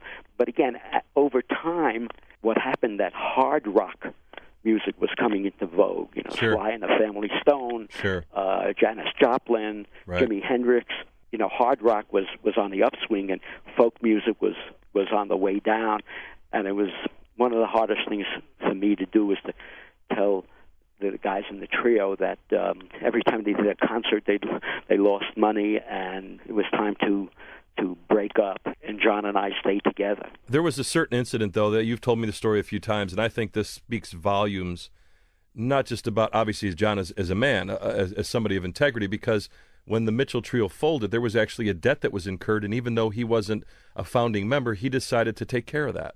Absolutely. There were $44,000 in debt, and I mean, that's huge money back then. Well, it's real money when you don't have anything. That's right. And you're just starting out with a guitar to play little coffee shops, and the other two fellas in the group kind of went their separate ways. And even though John was not legally obligated to pay it, he said, "Hal, I'm going to pay it." I had no idea at that time how he was going to do it, but he just persevered through the years, and little by little, he would send checks into me. I had an office in New York at the time, and we would pay down that debt, and from to have a guy do this, which I'd never seen before, most especially in the entertainment industry. Not known for integrity.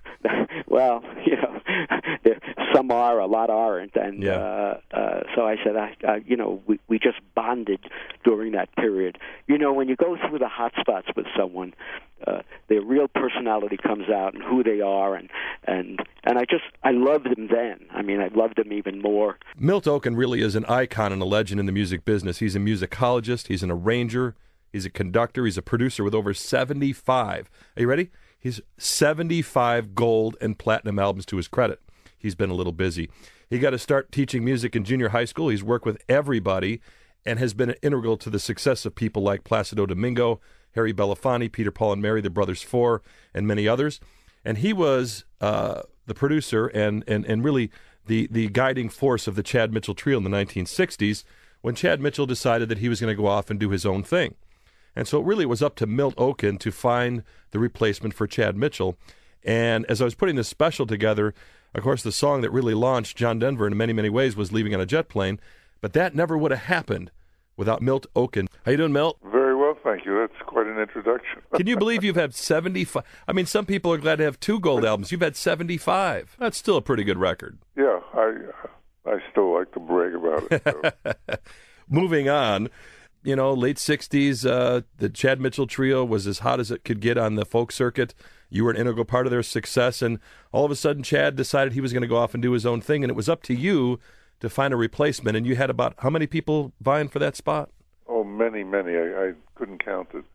But, you know, the fault was mine. It was really one of the stupidest things to allow the name of a trio to be named after one person. Sure. Even though he was the lead singer, it led to the eventually dissolution of the group. Even though they were very strong and very popular, but they had to give up the name, and that wasn't one of my smartest moments. Well, one of your smarter moves was listening to that tape that one John Denver sent you, and as I recall, it wasn't the most stellar performance, or maybe the performance was good, but the audition wasn't so great. No, he never sent me a tape. What happened was the Brothers Four knew that we had to replace Chad, and they knew of John, who was singing at the Ice House in Pasadena, and they said he would be wonderful. So I called him. He came into New York and auditioned, and he was very good, and he met the other members of the trio who stayed, Joe Frazier and Mike Hoblich, and he went back home, and for some dumb reason, I didn't even call him for a week, even though we had decided the very day that he auditioned that we would like him to join the group. So he said he had a very unhappy 7 days, and then finally we called and he joined the group. And he added so much to the group. He was the only one who played an instrument. He played, this marvelous guitar, 12-string guitar, and he gave a whole vividness and drive to the group that it hadn't had with Chad. With Chad, it was very musical, very beautiful. Chad had a very lovely tenor voice, but none of the guys played guitar, and they had backup musicians. And John just added this kind of drive and excitement that made the group, really. I don't think he was ever recognized as the guitarist that he was. He was a very musical, rich guitarist with the 12-string particularly, but even the 6-string were little orchestras. He had bottoms, top, little things in between. It really was a very full, and he was a very, very musically intuitive guy, and his playing was just so beautiful. When the Mitchell Trio, somebody at one point had to say, "Hey guys, it ain't working anymore. The folk era is over. Every time you go out and play a date, you're losing money." Did you know, even out of the disintegration of that era and of the trio itself, that he would be able to go on? I thought he would be able to. He just, I didn't know that he was going to be a big star, and I thought he was a very good folk singer, and I thought he could have a modest career. He knew that he was going to be a star. I didn't, but it was gradual, and when I saw him with an audience, I knew that the game was over. I guess the proudest moment I had with him was my wife and I used to spend our summers on vacation in France, and one night I was lying in bed listening to a very good station, and they play one of John's songs, and I forget which song it was, but the introduction to it was so interesting. It said, John Denver an American folk singer who really represents the best in American music, has written this song. I said, wow, if in France they recognize him for being so important, I wish it were true in American critics, you know.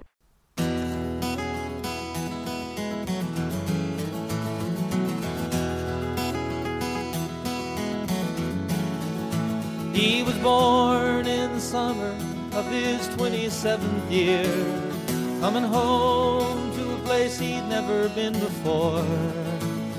Left yesterday behind him, you might say he was born again. Might say he found a key for every door. When it first came to the mountains, his life was far away, on the road and hanging by a song. But the string's already broken and he doesn't really care. Keeps changing fast, it don't last for long. But the Colorado Rocky Mountain High, I've seen it rain and fire in the sky. The shadow from the starlight is softer than a lullaby. Rocky Mountain High, Rocky Mountain High. He climbed Cathedral Mountain, saw silver clouds below, saw everything as far as you can see. And they say that he got crazy once and tried to touch the sun, and he lost a friend but kept his memory. Now he walks in quiet solitude, the forests and the streams, seeking grace in every step he takes. His side is turned inside himself to try and understand the serenity of a clear blue mountain lake. And the Colorado Rocky Mountain High, I've seen it rain and fire in the sky. You can talk to God and listen to the casual reply. Rocky Mountain High, Rocky Mountain High. Now his life is full of wonder, but his heart still knows some fear of a simple thing he cannot comprehend. Why they try to tear the mountains down to bring in a couple more people, more scars upon the land. And the Colorado Rocky Mountain High, I've seen it rain and fire in the sky. I know he'd be a poor man if he never saw an eagle fly. Rocky Mountain High, it's the Colorado Rocky Mountain High, and I've seen it rain and fire in the sky. Friends around a campfire, everybody's high. Rocky Mountain High, Rocky Mountain High, Rocky Mountain High, Rocky Mountain High.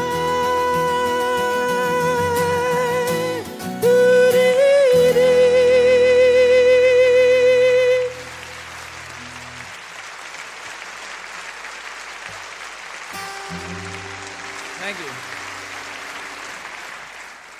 That version of Rocky Mountain High is from the Russia CD that you and Roger Nichols produced. Yeah, it's kind of a funny story. I had originally had a young client that I was managing named Philip Sandifer, and so I had Roger figure out a way to record him live, just guitar and vocal, and be able to use it, on RDAT so we could take it straight to press in those days, singles and albums. And when John setting up this whole thing with these trips to Russia, I asked Roger to record everything. And so he said, well, you know, I can probably do that, but it's going to take a lot of equipment. I said, well, no, can't you do it like we did with Philip, with the Ardat, just guitar vocal? And he said, oh, yeah, I can do that. And then after John passed, it was, I think 6 months, a year or so. I said, hey, Roger, whatever happened to the tapes you made of John in Russia? They said, oh, I've got them. I said, well, can you find him? And that took 6 months. But he found him, and then we put it together and made a CD out of it. And as far as I'm concerned, it's the very best that John ever sounded on any of his albums or any of the live performances. Roger was such a genius, and he had it done straight from guitar vocal to Ardat, and it was amazing. John was probably one of 4 or 5 entertainers in the world that could go out with nothing but their instrument, not just their vocal, but their instrument, and perform for a crowd of 25, 30,000 people or more. You know, you got Elton John, and there's not that many folks that can do it all by themselves. But anyway. Yeah.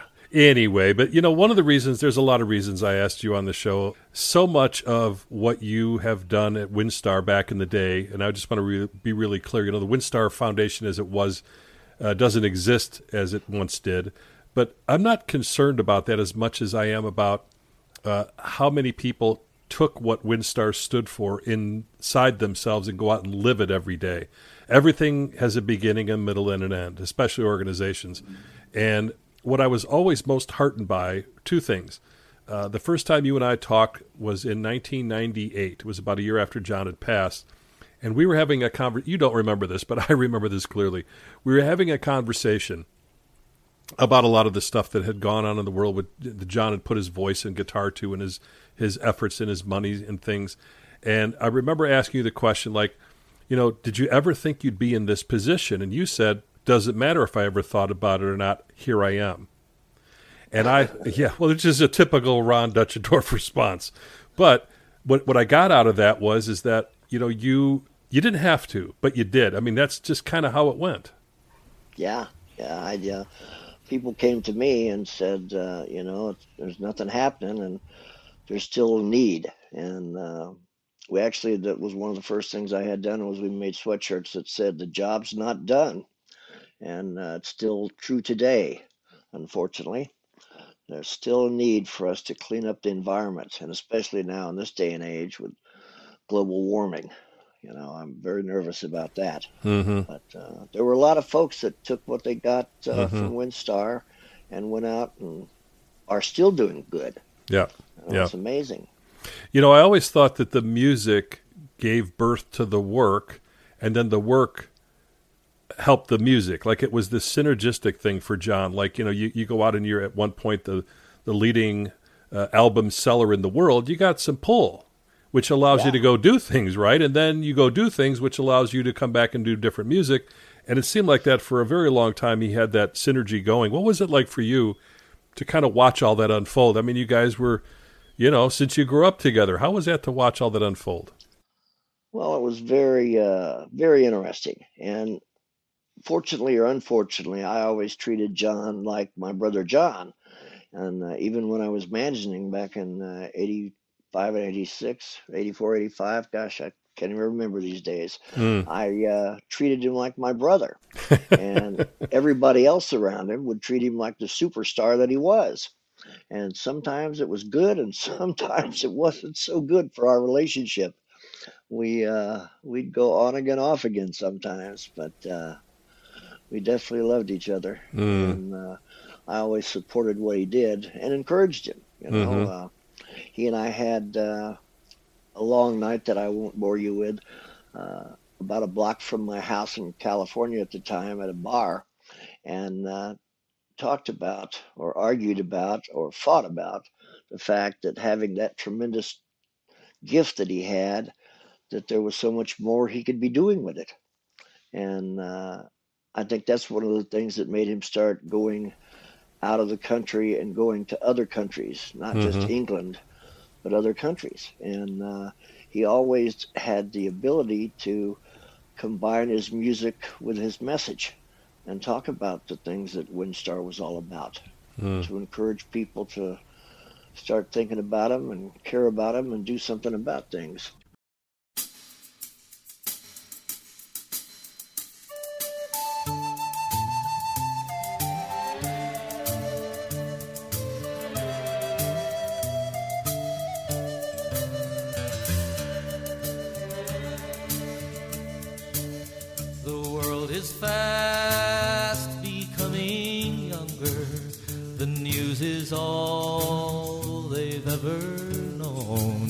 They've seen the wars, the hurt, the hunger. How will they choose when they are grown? What do you tell forever's children when it's their turn to hurt and heal? Whatever spins a grim tornado can also turn a potter's wheel. Take a little clay, put it on a wheel, get a little hint how God must feel. Give a little turn, listen to it spin, make it in the shape you want it in.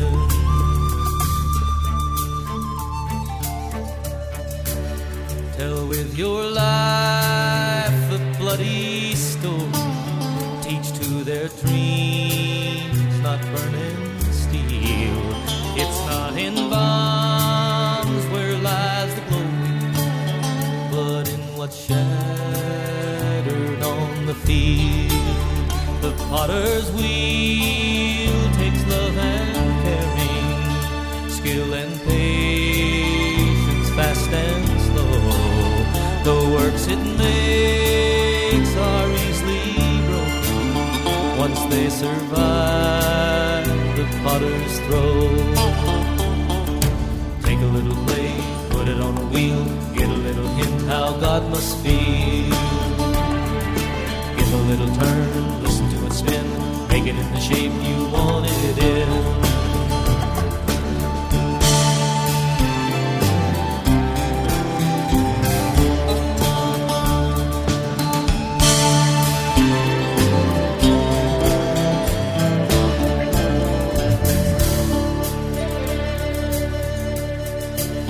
Someday some children will be digging in some long forgotten ground, and they'll find our civilization, or what's left of it to be found. They'll find the weapons of destruction, but buried deeper in the hole. They'll find a message and a promise in the sand, the potter's bowl.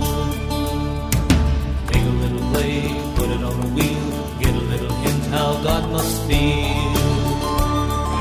Give a little turn, listen to it spin, make it in the shape you want it in. Take a little clay, put it on a wheel, get a little hint how God must feel. Give a little turn, listen to it spin, make it in the shape you want it in. Earth and water and wind conspire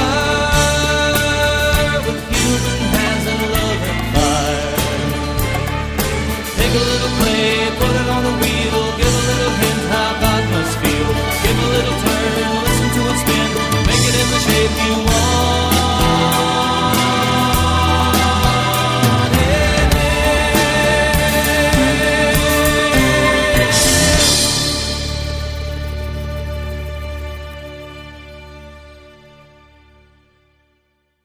John Oates is best known as half of the rock and soul duo Hall & Oates, of course, with Daryl Hall. He's played rock, R&B, soul music. He's also, of course, a guitarist, singer, songwriter, record producer.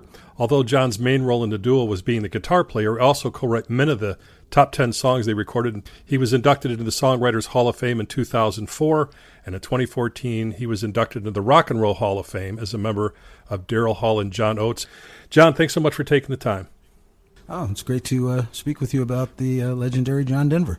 Believe it or not, my first experience and my first becoming aware of John Denver was in 1968 in Snowmass, Colorado. Wow.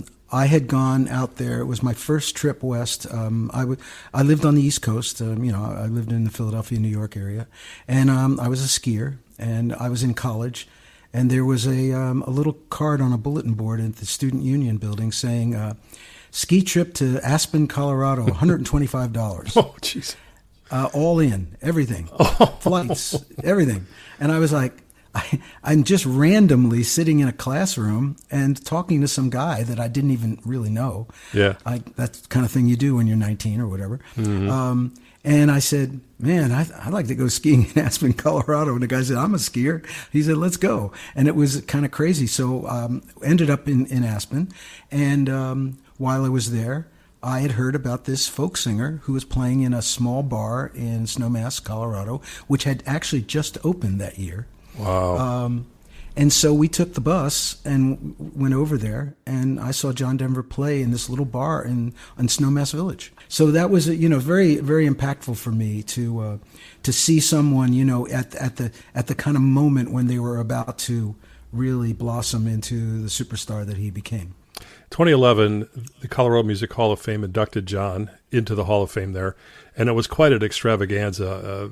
Quite an amazing group of performers and people who were singing John's music. And, Lee Holdridge was there with the orchestra, and you were there, and the late, great Olivia Newton-John. And with the recent passing of Olivia, I was just wondering, recalling that time on stage, singing that iconic song that she and John had performed, decades earlier. What was that like for you? It was a shock, to be honest with you, and I'll tell you why. I was asked by my very good friend, the late, great Pete Huttlinger, who played with John, because Pete and I played together a lot. Oh, jeez. Yeah, and we played together so many times. In fact, Pete and I met in Colorado when he was out there playing some solo shows, and when he was out there being a musical director for some of John's stuff that was happening. Mm-hmm. So when Pete...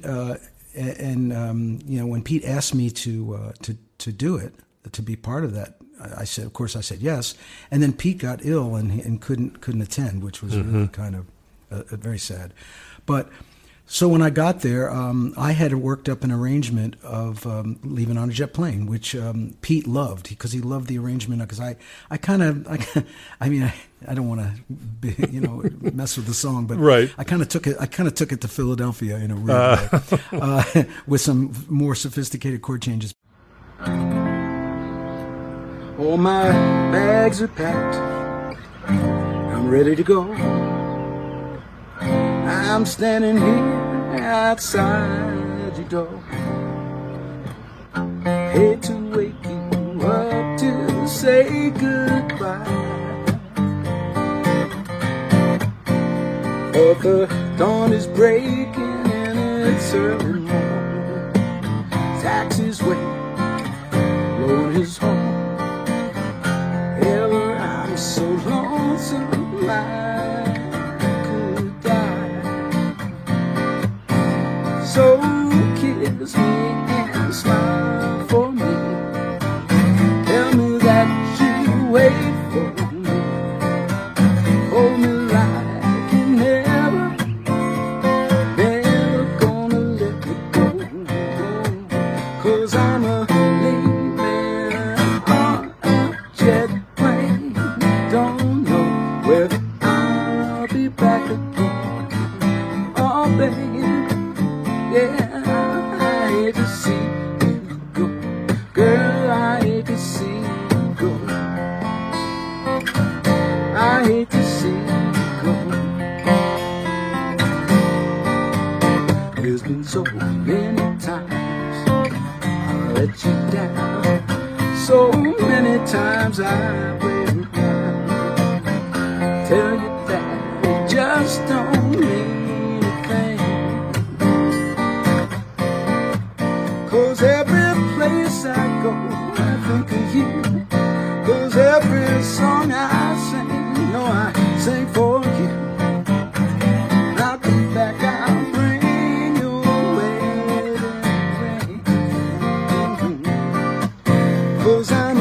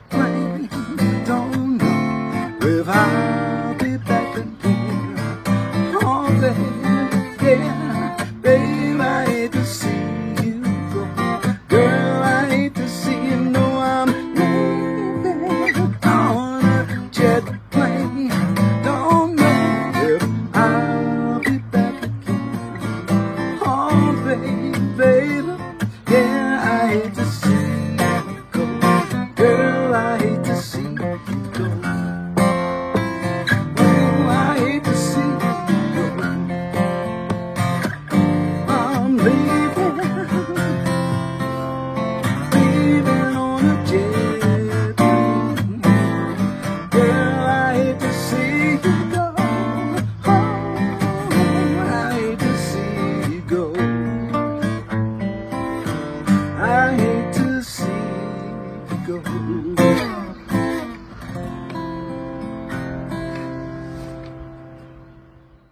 It's an amazing song, and amazing songs can be interpreted in a lot of ways. So I was there to do that. That was what I was expecting to do, and I was excited to play it. And when I got there, literally at soundcheck, someone asked me if I would do a duet on Fly Away with Olivia Newton-John. Wow. And I was like, I said, really? I said, well, first of all, I know the song, but I'm not that familiar with it. And I literally had to learn the song at soundcheck and in the dressing room. Wow. And then, Olivia Newton-John, I mean, what a class person, and, beautiful spirit and beautiful person in general. And I thought, here I am in front of 5,000, 10,000, whatever it was, diehard John Denver fans. And I'm going to go up and do this this classic duet with Olivia Newton-John. I mean, it was daunting, I have to say. And to be honest with you, I don't remember what it sounded like. I hope I held my own on that, because it wasn't easy. And I was hanging on by my fingernails, trying to remember, make sure I just kind of, stayed in my lane, so to speak.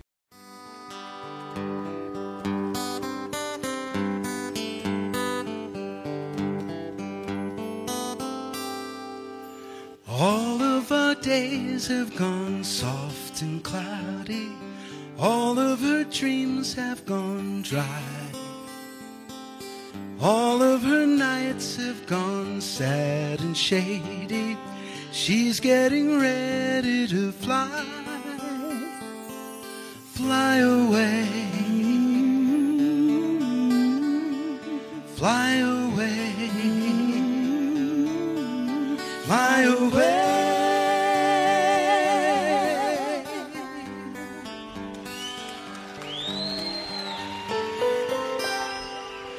Life in the city can make you crazy. The sounds of the sand and the sea. I love the sea. Life in a high-rise can make you hungry. Things that you can't even see. Fly away. Fly away. Fly away.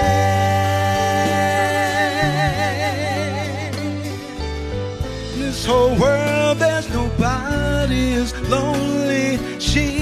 Nobody as lonely as me. There's nowhere to go and there's no that she'd rather be.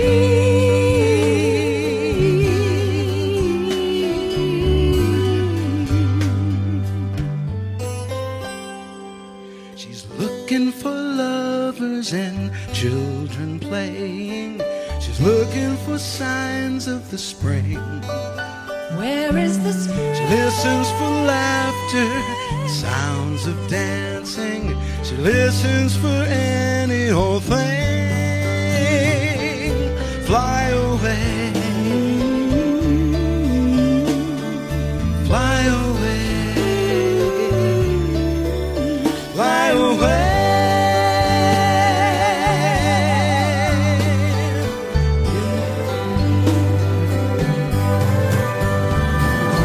In this whole world there's nobody as lonely as she.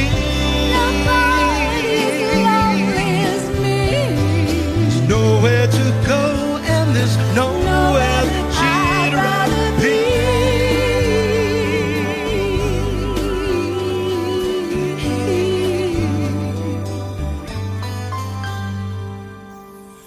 All of her days have gone soft and cloudy. All of her dreams have gone dry.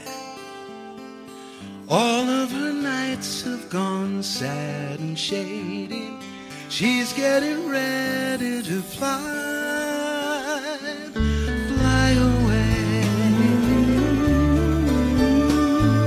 Fly away. Fly away. Fly away.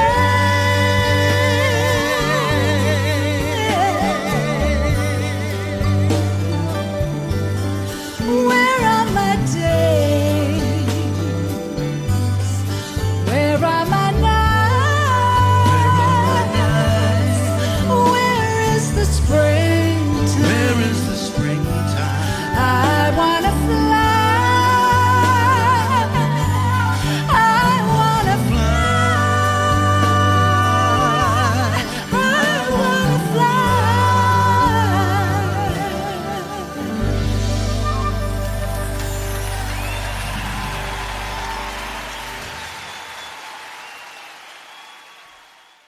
Richard Kaufman has devoted much of his musical life to conducting and supervising music for film and television productions, as well as performing film and classical music in concert halls and recordings all over the world. And I am so delighted to have him join me, as he spent more than his share of time with Mr. John Denver. Hey, Richard.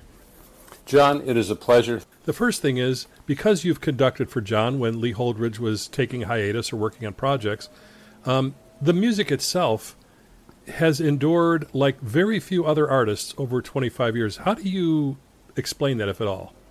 Well, you mentioned Lee Holdridge, and Lee and I have been friends now almost 50 years. Met really at the beginning of our careers, and Lee's arrangements and orchestrations for John really took them to a whole new level, and that was all, of course, one of the visions of Milt Oken, who produced John's recordings. And what Lee brought to John's music was so much in terms of the musical sound that John had. Of course, John could play his guitar alone, and it was magical. And then add a rhythm section, and it was a different kind of thing. When John stood in front of an orchestra, what Lee did to contribute to that was such a huge part of John's musical success. And John loved it. And one of the great things about John was when we would do concerts with orchestra, he absolutely loved being in front of an orchestra. How did the musicians in the orchestra react to this kind of pop culture guy who I'm sure they aren't used to working with all the time? How did they react to him being in front?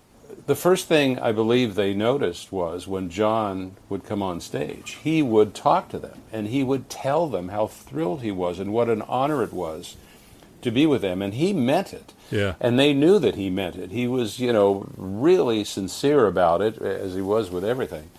And then John would sing, and John, he was a listener. John would listen to the orchestra. A lot of singers don't listen to the orchestra. But it was a collaborative exercise from the beginning.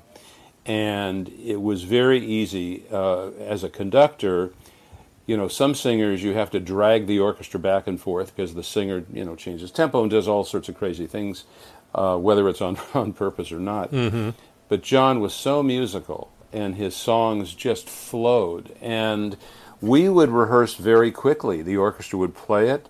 And we'd have a 2.5-hour rehearsal, and sometimes we'd be out of there in an hour and a half. I've asked just about everybody about their favorite song. I think you would be, of all people, the most difficult choice to make, because you were there performing all of these with him live on stage and in the production studio as well. But if we narrowed it down to one, what would it be? I couldn't tell you the ones that I love the most because there are too many. Okay. But one that had a very personal connection with John, between John and myself, was a song that he would set up in the concert the same way, and he would talk about how he wrote the song, and that he was over in Shanghai in China, and he was in a hotel room, and he was talking with Annie on the phone back in Colorado, and he would say, I'm just looking at the most beautiful moon over Shanghai, and I just can't believe how beautiful it is. And Annie said, do you think it's the same moon that I'm looking at over Colorado? And John pauses, perfect timing. He had Jack Benny timing. And he paused and he said, probably. So we were with the Pittsburgh Symphony, and we were doing 5 nights, which is very rare in a pops concert type season for an orchestra, but Pittsburgh does more. And they did 5 nights in a row. And he did this every night. He said, do you think it's the same moon that I'm looking at over Colorado? Probably. So we get to the 5th night, and John is telling the story, and he says, I'm looking at this beautiful moon over Shanghai, and he says, do you think it's the Same moon I'm looking at over Colorado, and John did his pause, and just before he said it, the entire Pittsburgh Symphony said, probably. That's fantastic. Which was one of the great tributes that I've ever seen given to a performer by an orchestra, that they would, first of all, feel so comfortable to do that, knowing that this man would not, after the concert, say, how dare they do that? Who do they think they are? It's my show, blah, blah, blah. You know, John, I thought he wouldn't be able to sing. He was laughing so hard. You know, when I hear the song now, I think of that, and I smile. You know, sometimes there's some tears, but it's a very special song to me, and so that would be the song. It's funny how you sound as if you're right next door when you're really half a world away. I just can't seem to find the words I'm looking for to say the things I want to say. I can't remember when I felt so close to you. It's almost more than I can bear. And though I seem 500,000 miles from you, you are in my heart and living there. And the moon and the stars are the same ones you see. It's the same old sun up in the sky. Your voice in my ear is like heaven to me, like the breezes here in old Shanghai.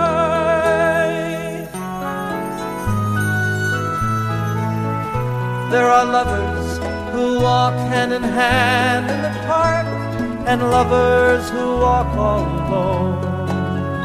There are lovers who lie unafraid in the dark, and lovers who long for home.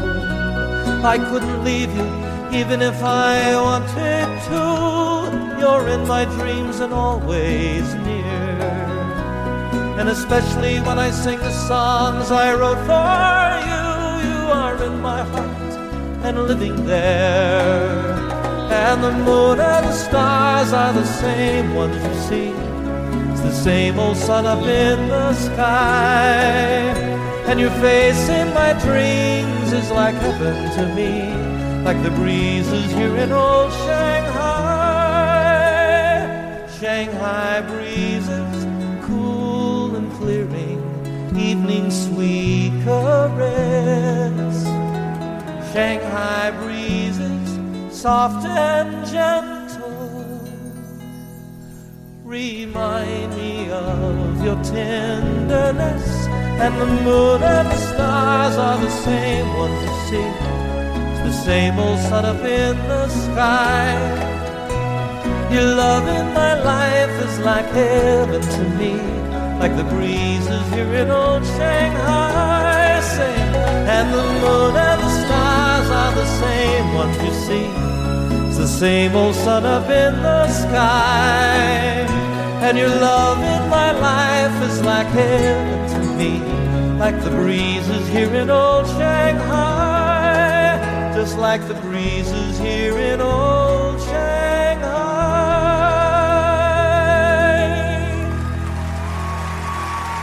Yeah.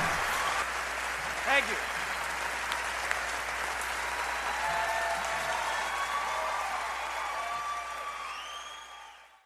As a kid growing up, I used to watch The Undersea World of Jacques Cousteau. I believe it was every Tuesday night, 6:30 p.m.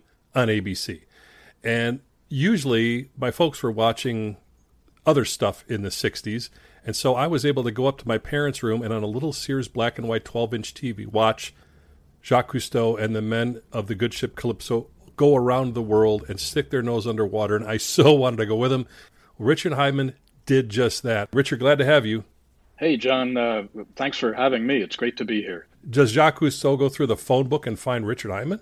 What happened with me was I was just turned 18 years old, just graduated from high school. I always had summer jobs, but my father was going out to Los Angeles to meet with Cousteau.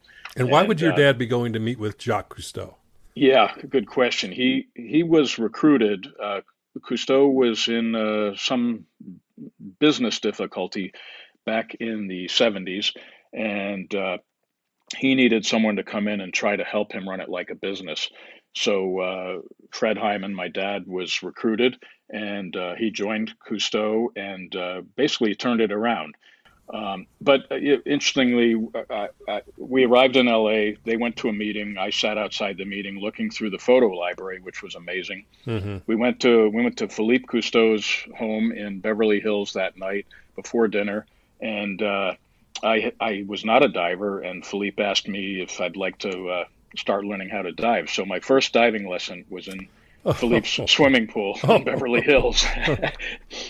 And then we went to dinner, and I'm sitting next to Captain Cousteau, and he explains that a Frenchman named Ivan Giacoletto is going to drive a truck full of camera equipment and other supplies from LA to Saskatchewan, and we need another truck driver to accompany him. Would you do that?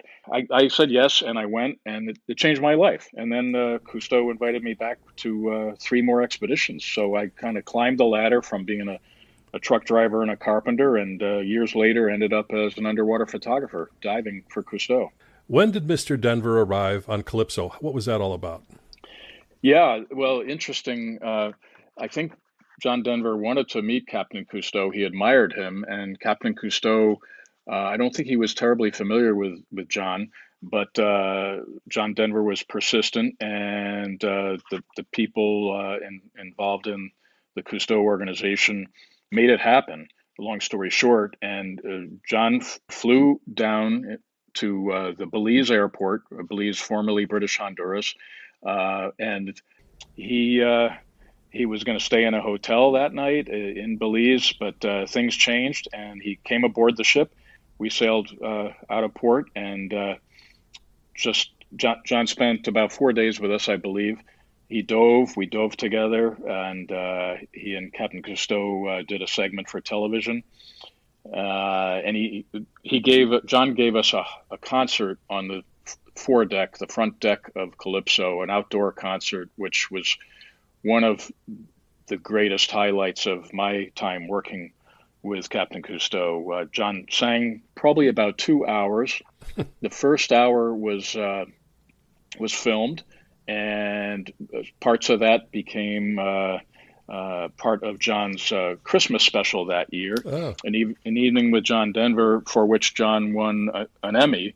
But then, interestingly enough, Madame Cousteau, Captain Cousteau's wife, Mrs. Cousteau, she was in the background, a little bit shy, and once the lights went off for the cameras, she came out and sat next to John, and then started giving John requests. So she knew John's music. And John played for about another hour, and it was just amazing. It was a wonderful experience. So the last question I have to ask, because I already know the answer, but let's go for it anyway, is if there was one song I could send you off with, what would it be? Well, yeah, let me read you just if I may, just 1 or 2 sentences here from the book that lead right into this. John would visit me on the bridge when I'd be on watch, and this was around midnight, and John would come up and spend time with me, and I talk here. He asks me many questions about Calypso, Gique, which is Captain Cousteau, and what it feels like to be a member of the crew. He explains that he wants to write a song about Calypso, and that he needs to know details and my thoughts. I share my impressions and emotions with him. And of course, John, the answer is his wonderful song, Calypso.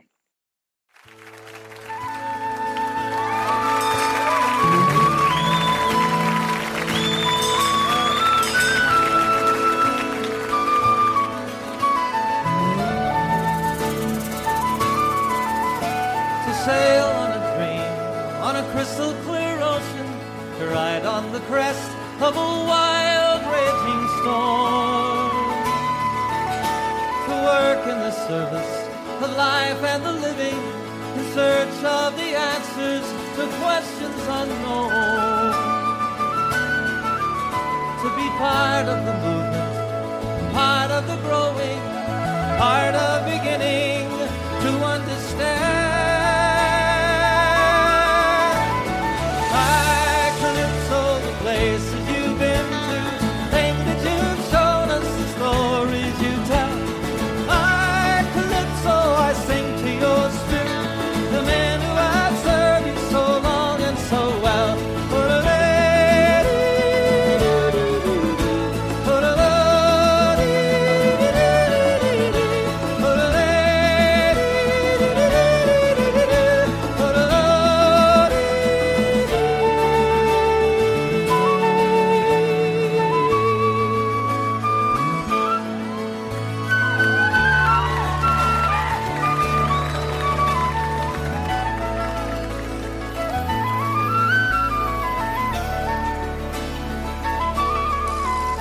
like the dolphin who guides you. You bring us beside you to light up the darkness, to show us the way.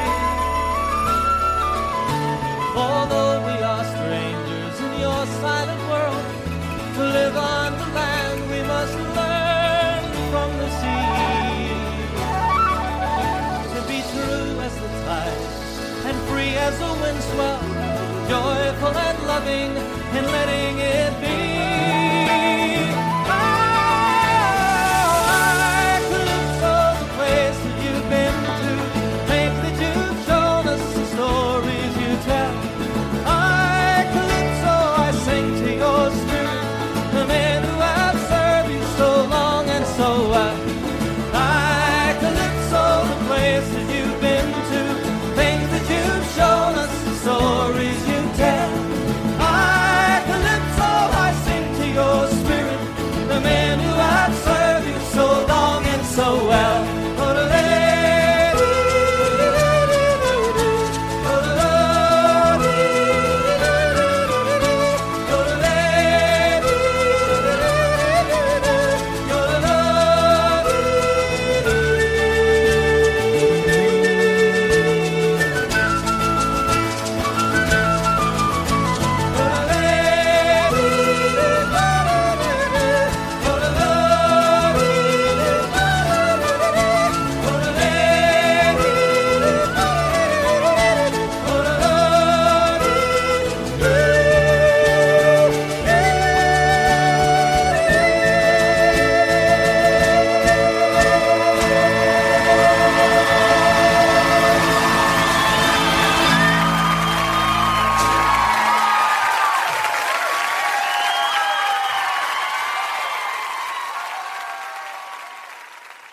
Probably John's best friend over the years is a gentleman named Tom Crum. I mean, how did you and John first meet? Do you remember that first meeting that you two had? Oh, my goodness. Yeah, I was working as a systems analyst of all things down in Houston, Texas. Really disliked it, as we usually do in our first job. It didn't fit who I was. I didn't love what I was doing. I put my family in a little VW van and headed out to, I was going to Jackson Hole, Wyoming, of all places. Came into Aspen, Colorado, just for one evening on my way to Jackson Hole, where it was a place that I intuited that I wanted to settle in and maybe teach school and pursue my dreams. And there was a little, when I pulled into Aspen, Colorado in the summer of 1970, in this old VW van, there was an A-frame that my sister-in-law was living in as a ski bum. She had a little party going on. I walk in there, my very first hour in town, and sort of said hi to Chrissy, my sister-in-law. And then I look over in the corner, and there's some guy with sort of disheveled hair and little granny glasses in the corner just tuning his guitar. Nothing spectacular. He was just a guy over there in the corner. And I went over and just said hi to him and asked him what he was doing, and he was trying to get a job, basically, at the time. You can imagine. I mean, he had written some songs and all, but he really hadn't really been discovered yet in a big way. Mm-hmm. And that was actually my first meeting with John. I go out of the A-frame about an hour later on my way to Jackson Hole, and a guy is stuffing his dog in a backpack. Now, he's stuffing his dog in a backpack because it was a puppy and he wanted to ride his motorcycle. The guy's name was Bruce Gordon, another longtime friend of John's and a pilot. Yep. But this time he was working as a waiter in a restaurant. And as I'm helping, he said, could he help me stuff this dog in the backpack? While I'm doing that, he goes, hey, I need help with this restaurant I'm a waiter at. We just had to fire a waiter. Could you help me? And that's when I just started to flip a coin up in the air and said, what the heck? Must be meaningful. Yeah. So I said, I'll help you for a week. And John, I didn't get to Jackson Hole until 10 years ago. So you tell me how it all works, my friend. I cannot explain that, Tom. It was several years later that I have my martial art academy. I'm still in Aspen. That's where I had that. I was teaching meditation. I was doing all these things, teaching school. Get a call from K.O., John's manager, and John. Mm-hmm.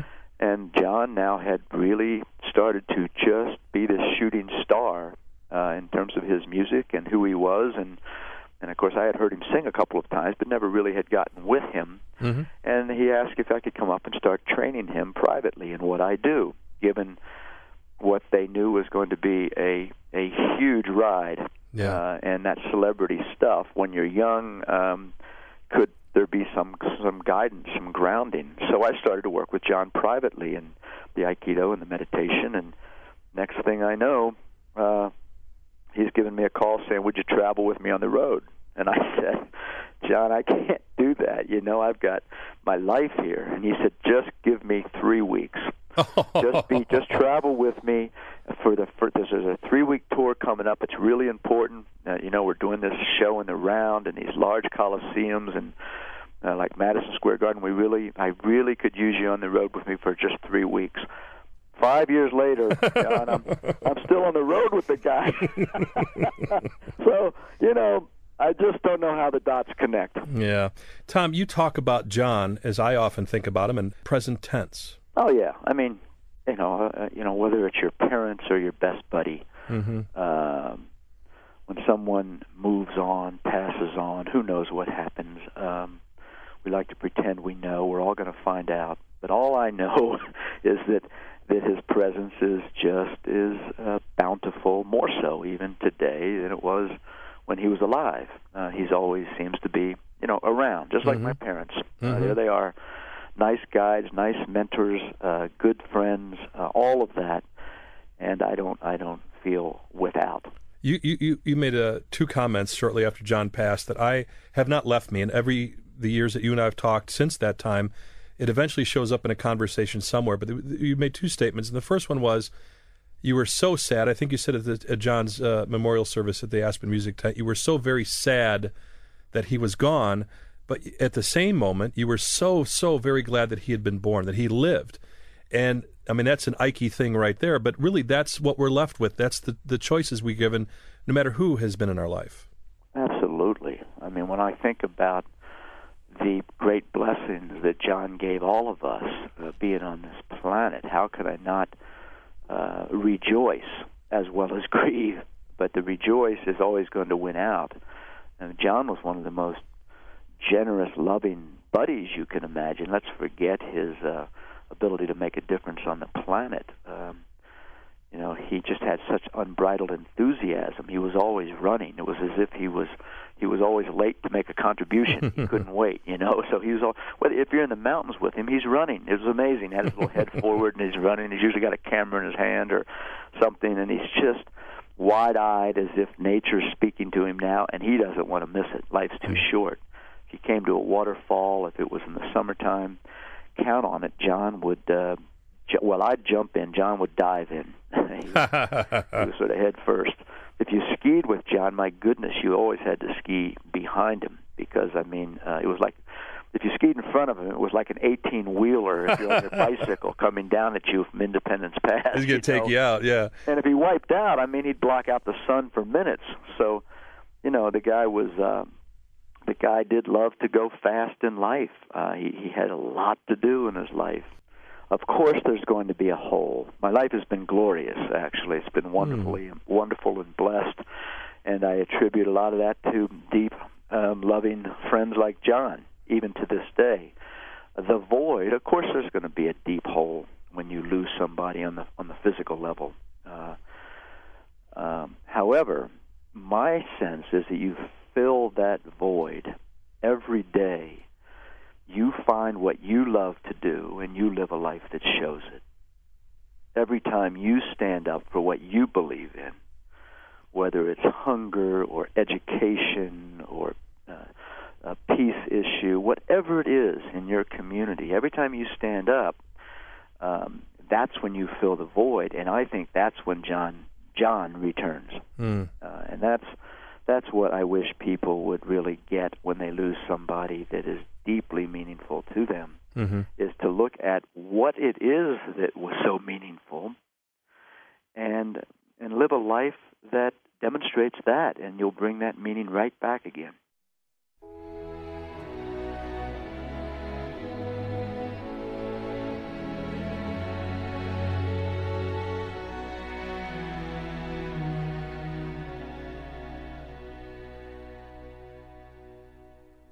haven't seen all there is to see, but I've seen quite a bit.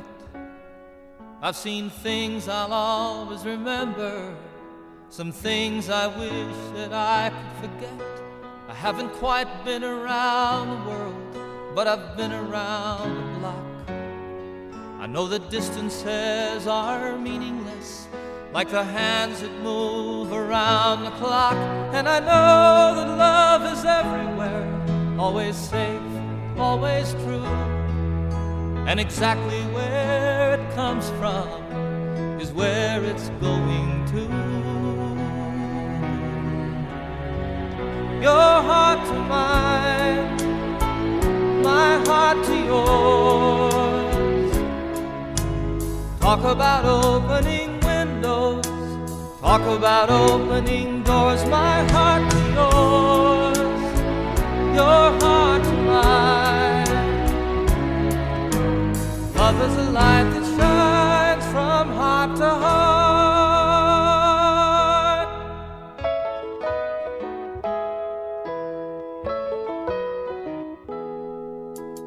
Here I am sitting in old Hong Kong, the harbor and the lights. They're like diamonds in the heavens, enough to brighten the darkest of nights. There's another side to sorrow, as there is to everything. Like the other side of lonely is falling in love again. And then you know that there's an answer to the suffering we see. And though it isn't easy, it's still as simple as you and me. And you know that love is everywhere, always safe, always true. And exactly where it comes from is where it's going to. Your heart to mine, my heart to yours. Talk about opening windows, talk about opening doors. My heart to yours, your heart to mine. Love is a light that shines from heart to heart. Your heart to mine, my heart to yours. Talk about opening windows, talk about opening doors. My heart to yours, your heart to mine.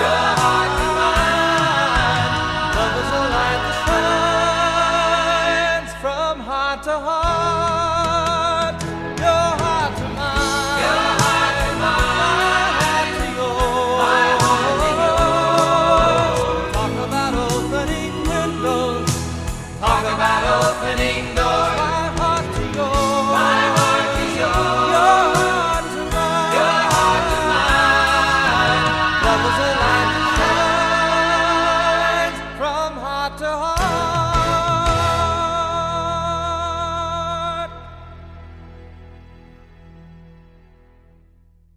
John Barry, who rose to stardom in the country charts in the 1990s. John joins me from just outside of Nashville, Tennessee. JB, how are you? I'm doing spectacular, buddy. How are you? I'm really, really good. To listen to you do your versions of some of the hits that John Denver wrote and sang that made such an impact on you. Yeah, he just did remarkable music and was a remarkable soul. And it just it resonated with me from the very first time I heard Country Roads, you know. Mm-hmm. And I don't know, his music just really speaks to me, and the simplicity of the lyrics, and now to try to write them is not simple, but when you listen to them, it's well, of course, you know. Well, yeah, I understand it. Why didn't I write that? Because you can't, you know. And the melodies they seem simple. And they're memorable melodies, and they seem simple to play, but oh my goodness gracious, what a guitar player this man was. Mm. Oh my gosh, you think about the Rocky Mountain High, that little lick on Rocky Mountain High. Yeah. I've been playing guitar since I was 12, and I'm 62. in 50 years, and I still can't get that lick right. Needless to say, I ain't much of a guitar player. Okay. Yeah. But he was just a really incredible musician and songwriter and singer, and that did it in such a way. It was like it spoke to every man. Yeah. Every woman. Yeah. It wasn't highfalutin, you know. Look how good I am at this or that, and he sang, he just sang his heart, you know. Yeah. Listen, I appreciate you taking the time today to talk about our pal, and it's always good to hear your voice in my ear. Well, I appreciate you, and I appreciate your work over the years to remind us things about John that maybe some of us did not know, or things that we may have forgotten. And he brought light into places that were dark, and he brought peace to places that there was trouble. Every night when I on our show, when I put any song in the set, I do my best to channel my best John Denver.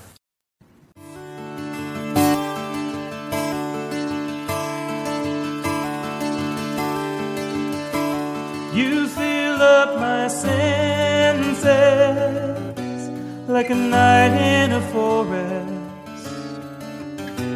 like the mountains in springtime, like a walk in the rain, like a storm in the desert, like a sleepy blue ocean. You fill up my senses, come fill me again. Come let me love you, let me give my life to you. Let me drown in your laughter, let me die in your arms. Let me lay down beside you, let me always be with you.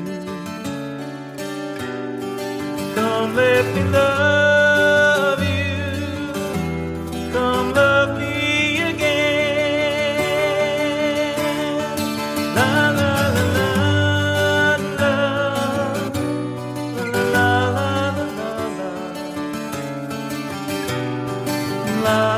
la.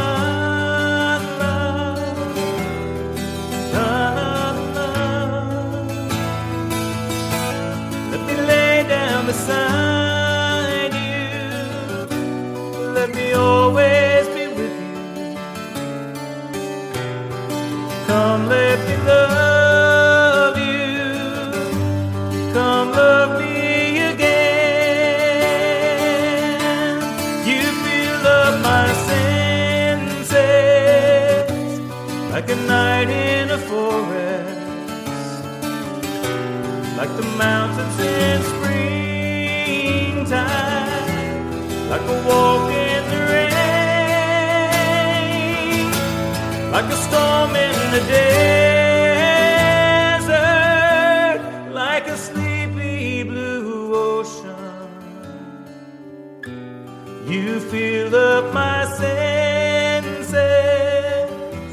come fill me again.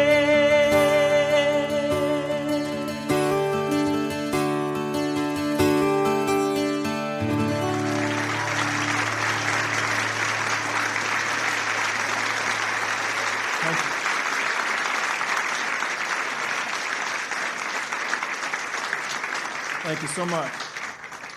I was so very, very glad that Annie Denver said that she would join us. Hey, Annie. Hi, John. How are you? I'm well, thank you. I'm sitting here, and it is fall in Aspen, and the leaves are turning, and this is one of John's favorite times of the year, by the way. Was there something that John left us, some gem that we haven't discovered? Is it something in ourselves? Is the music part of maybe the evolution of who we are as a society and as a people? Do you see a greater role for him even now, even though he's been physically gone for a little while? Oh, that's a tough question, it's an interesting question. Do you know? I don't even know if John is going to answer it, but for me, Yeah. And John and I, went through a lot of different changes together. We grew up together, and I think I knew him as well, if not better than most people, because I went so far back with John. Mm-hmm. But John had an ability to be in this moment, and I think that's a gift that he gave me, and I know he gave his children and his close friends. And I think when somebody that has that much, that is so alive in their life, when they leave, it does leave a big void. But for me, I think John would want us to all go on with our lives. That's why I think John's legacy, at least for me, is he was incredibly courageous. He really went for it and didn't always succeed. And his lows were as difficult and challenging as his great success. And when he was faced with some of those lower challenges, he met them, and he worked on himself and cared about people, and he really cared about this planet. And he looked at it as a living, breathing thing. And he did that before a lot of the environmental things have come to pass Mm-hmm. since he's died. Mm-hmm. So for me, it's all around us. It's the nameless, and to me, it's about living my life and living it, having incorporated that experience of John within me. And yet, I think he'd be thrilled that people still get the value of his music. But you can't. To me, it's about being here today and doing that to the best of my ability. And I have to tell you, John, I think about John every day, because I can't be here in Colorado and not have him here too, mm-hmm. because we kind of discovered it together. So I hope, that my life, and I would hope that the people that love his music, it's about honoring their lives. I mean, I think when somebody dies suddenly and dies too young, so how can I remember them? And I think the best way, and I think John would say this, is live your life. Yeah. Do good for others. We're here for a very short time. It doesn't matter if you die at 53 or if you die when you're 96. And I think, can I say this? It's like, I think, too, that John's one regret, he thought he had a lot of years to live, and he spent a lot of his time being very busy and doing a lot. And towards the end of his life, he was really enjoying connecting with his children more. Mm-hmm. And I think it's, to me, that's the kind of the gift. Be with your family, be with people that love you and care about you, because all this external stuff is going to pass away. Tell me about Perhaps Love. Oh, it's my favorite song. It came out of a place, actually, John and I had separated, and he was taking a trip in his car up the coast of California with my brother Ben, and he wrote this song, and he FedExed it to me. I think FedEx existed then, but the second day aired it. And it was connected, I think originally it was about us, but it really is about, in the end, what's left is love. And I loved when it came out, when he did the duet with Placido Domingo. That's my mm-hmm. favorite. And it was John's favorite also, because the night he was inducted into the Songwriters Hall of Fame, it's the song he sang. It's the one of all of his songs that he chose to sing. It's been a delight spending time with you. I have run the gamut of the emotion from really excited to make sure that you were comfortable doing this to really sad that you have to do this. And I think the world of everything you've said. Thank you, John. I really appreciate it.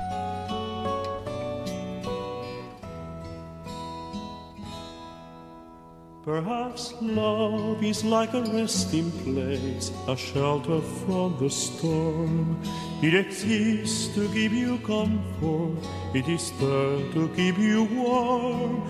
And in those times of trouble, when you are most alone, the memory of love will bring you home. Perhaps love is like a window perhaps an open door. It invites you to come closer. It wants to show you more. And even if you lose yourself and don't know what to do, the memory of love will see you through. Oh, love to some is like a cloud, to some as strong as steel. For some a way of living, for some a way to feel. And some say love is holding on, and some say letting go. And some say love is everything, some say they don't know. Perhaps love is like the ocean, full of conflict, full of pain.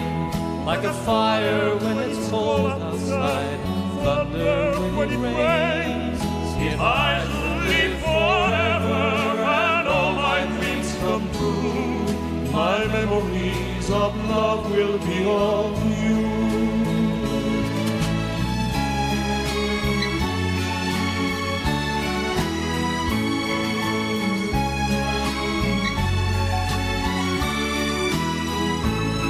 And some say love is holding on, and some say letting go. And some say love is everything, and some say they don't know. Perhaps love is like the ocean, full of conflict, full of pain. Like a fire when it's cold outside, thunder when it rains.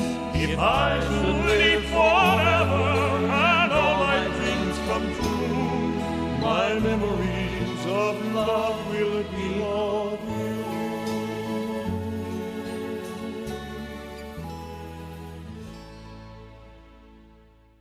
Everywhere I look in the world today, I see that we take advantage of every excuse that we can to separate ourselves one from the other.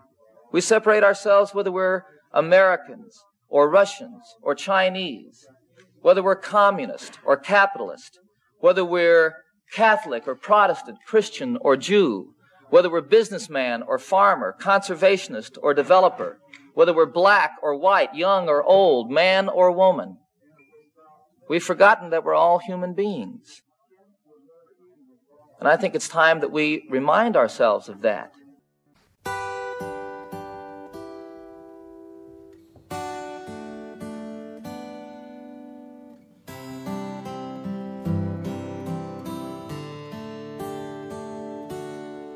There are children raised in sorrow on a scorched and barren plain. There are children raised beneath a golden sun. There are children of the water and children of the sand, and they cry out through the universe, their voices raised as one. I want to live, I want to grow, I want to see, I want to know, I want to share what I can give, I want to be, I want to live.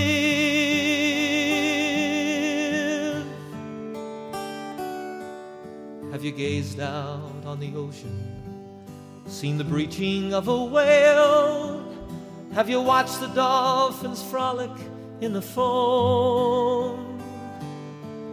Have you heard the song the humpback hears 500 miles away, telling tales of ancient history, of passages and home?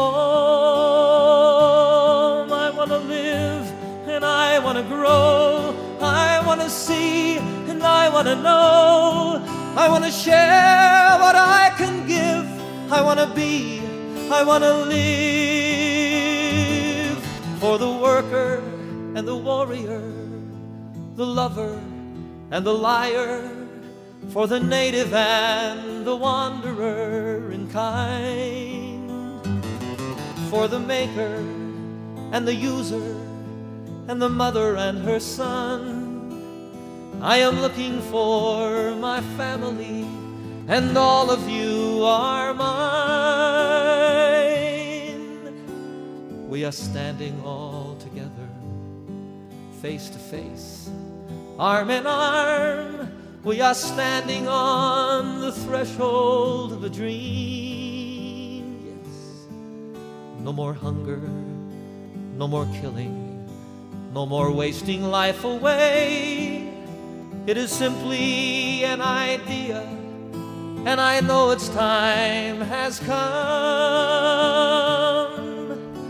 I want to live, I want to grow, I want to see, I want to know, I want to share what I can give. I want to be, I want to live, and I want to grow. I want to see and I want to know. I want to share what I can give. I want to be, I want to live, and I want to grow. I want to see, I want to know. I want to share what I can give. I want to be, I want to live.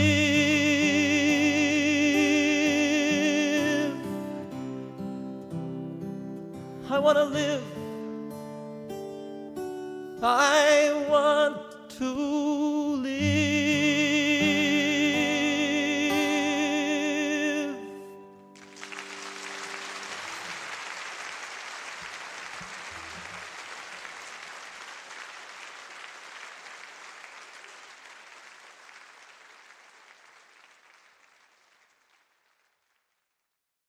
In closing, I want to say thanks to a few people. Brian Smith, who works with John Barry extensively, brought Richie Furay and John Oates to this program. It was just a great effort on Mr. Smith's part, and I send him a laurel and hearty handshake for his efforts in getting that done. They added so much to the program. I want to thank Metal Chris, who does all my tech stuff in Washington, D.C., for his support on getting the audio from different things. I also want to say thanks to the Colorado Music Hall of Fame for their involvement in this and the clips that came from that experience back in 2011 when John was inducted into the Colorado Hall of Fame. And, of course, all these incredible guests that made this thing work. You know, I got to say, after some considerable post-production and spending hours listening to all different pieces of John's life and the experiences that the guests had with him, I'm come away with a few things. Number one is, I'm reminded of the quote that says, the two most important days of your life are the day you were born and the day you figure out why. John figured out his why. The second thing I'm also reminded of is that tomorrow is promised to none of us. So get about your business of finding out why you're here and then go do that. And of course, the third thing goes back to the question John asked me well over 25 years ago. Do you know that your voice matters? Be well. Safe travels. Thanks for listening. Until next time. Keep the faith.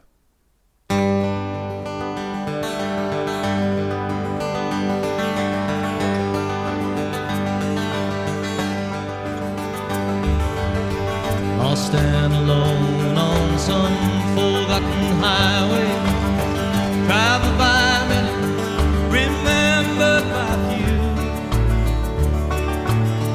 looking for something that I can't believe in.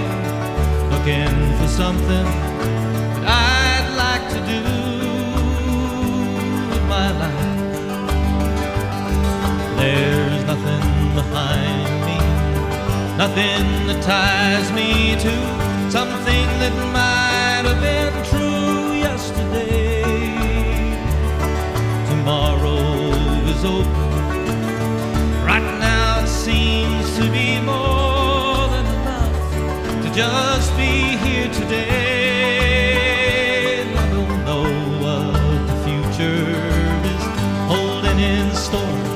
Don't know where I'm going. I'm not sure where I've been. There's a spirit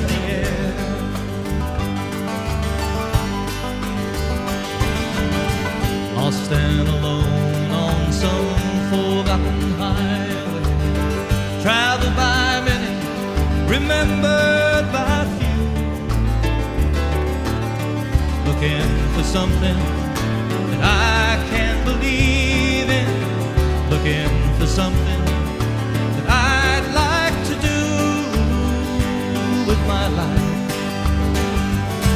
There's nothing behind me, nothing that ties me to something that might have been true yesterday. Tomorrow is over. Right now it seems to be more than enough to just be here today. Yes, and I don't know what the future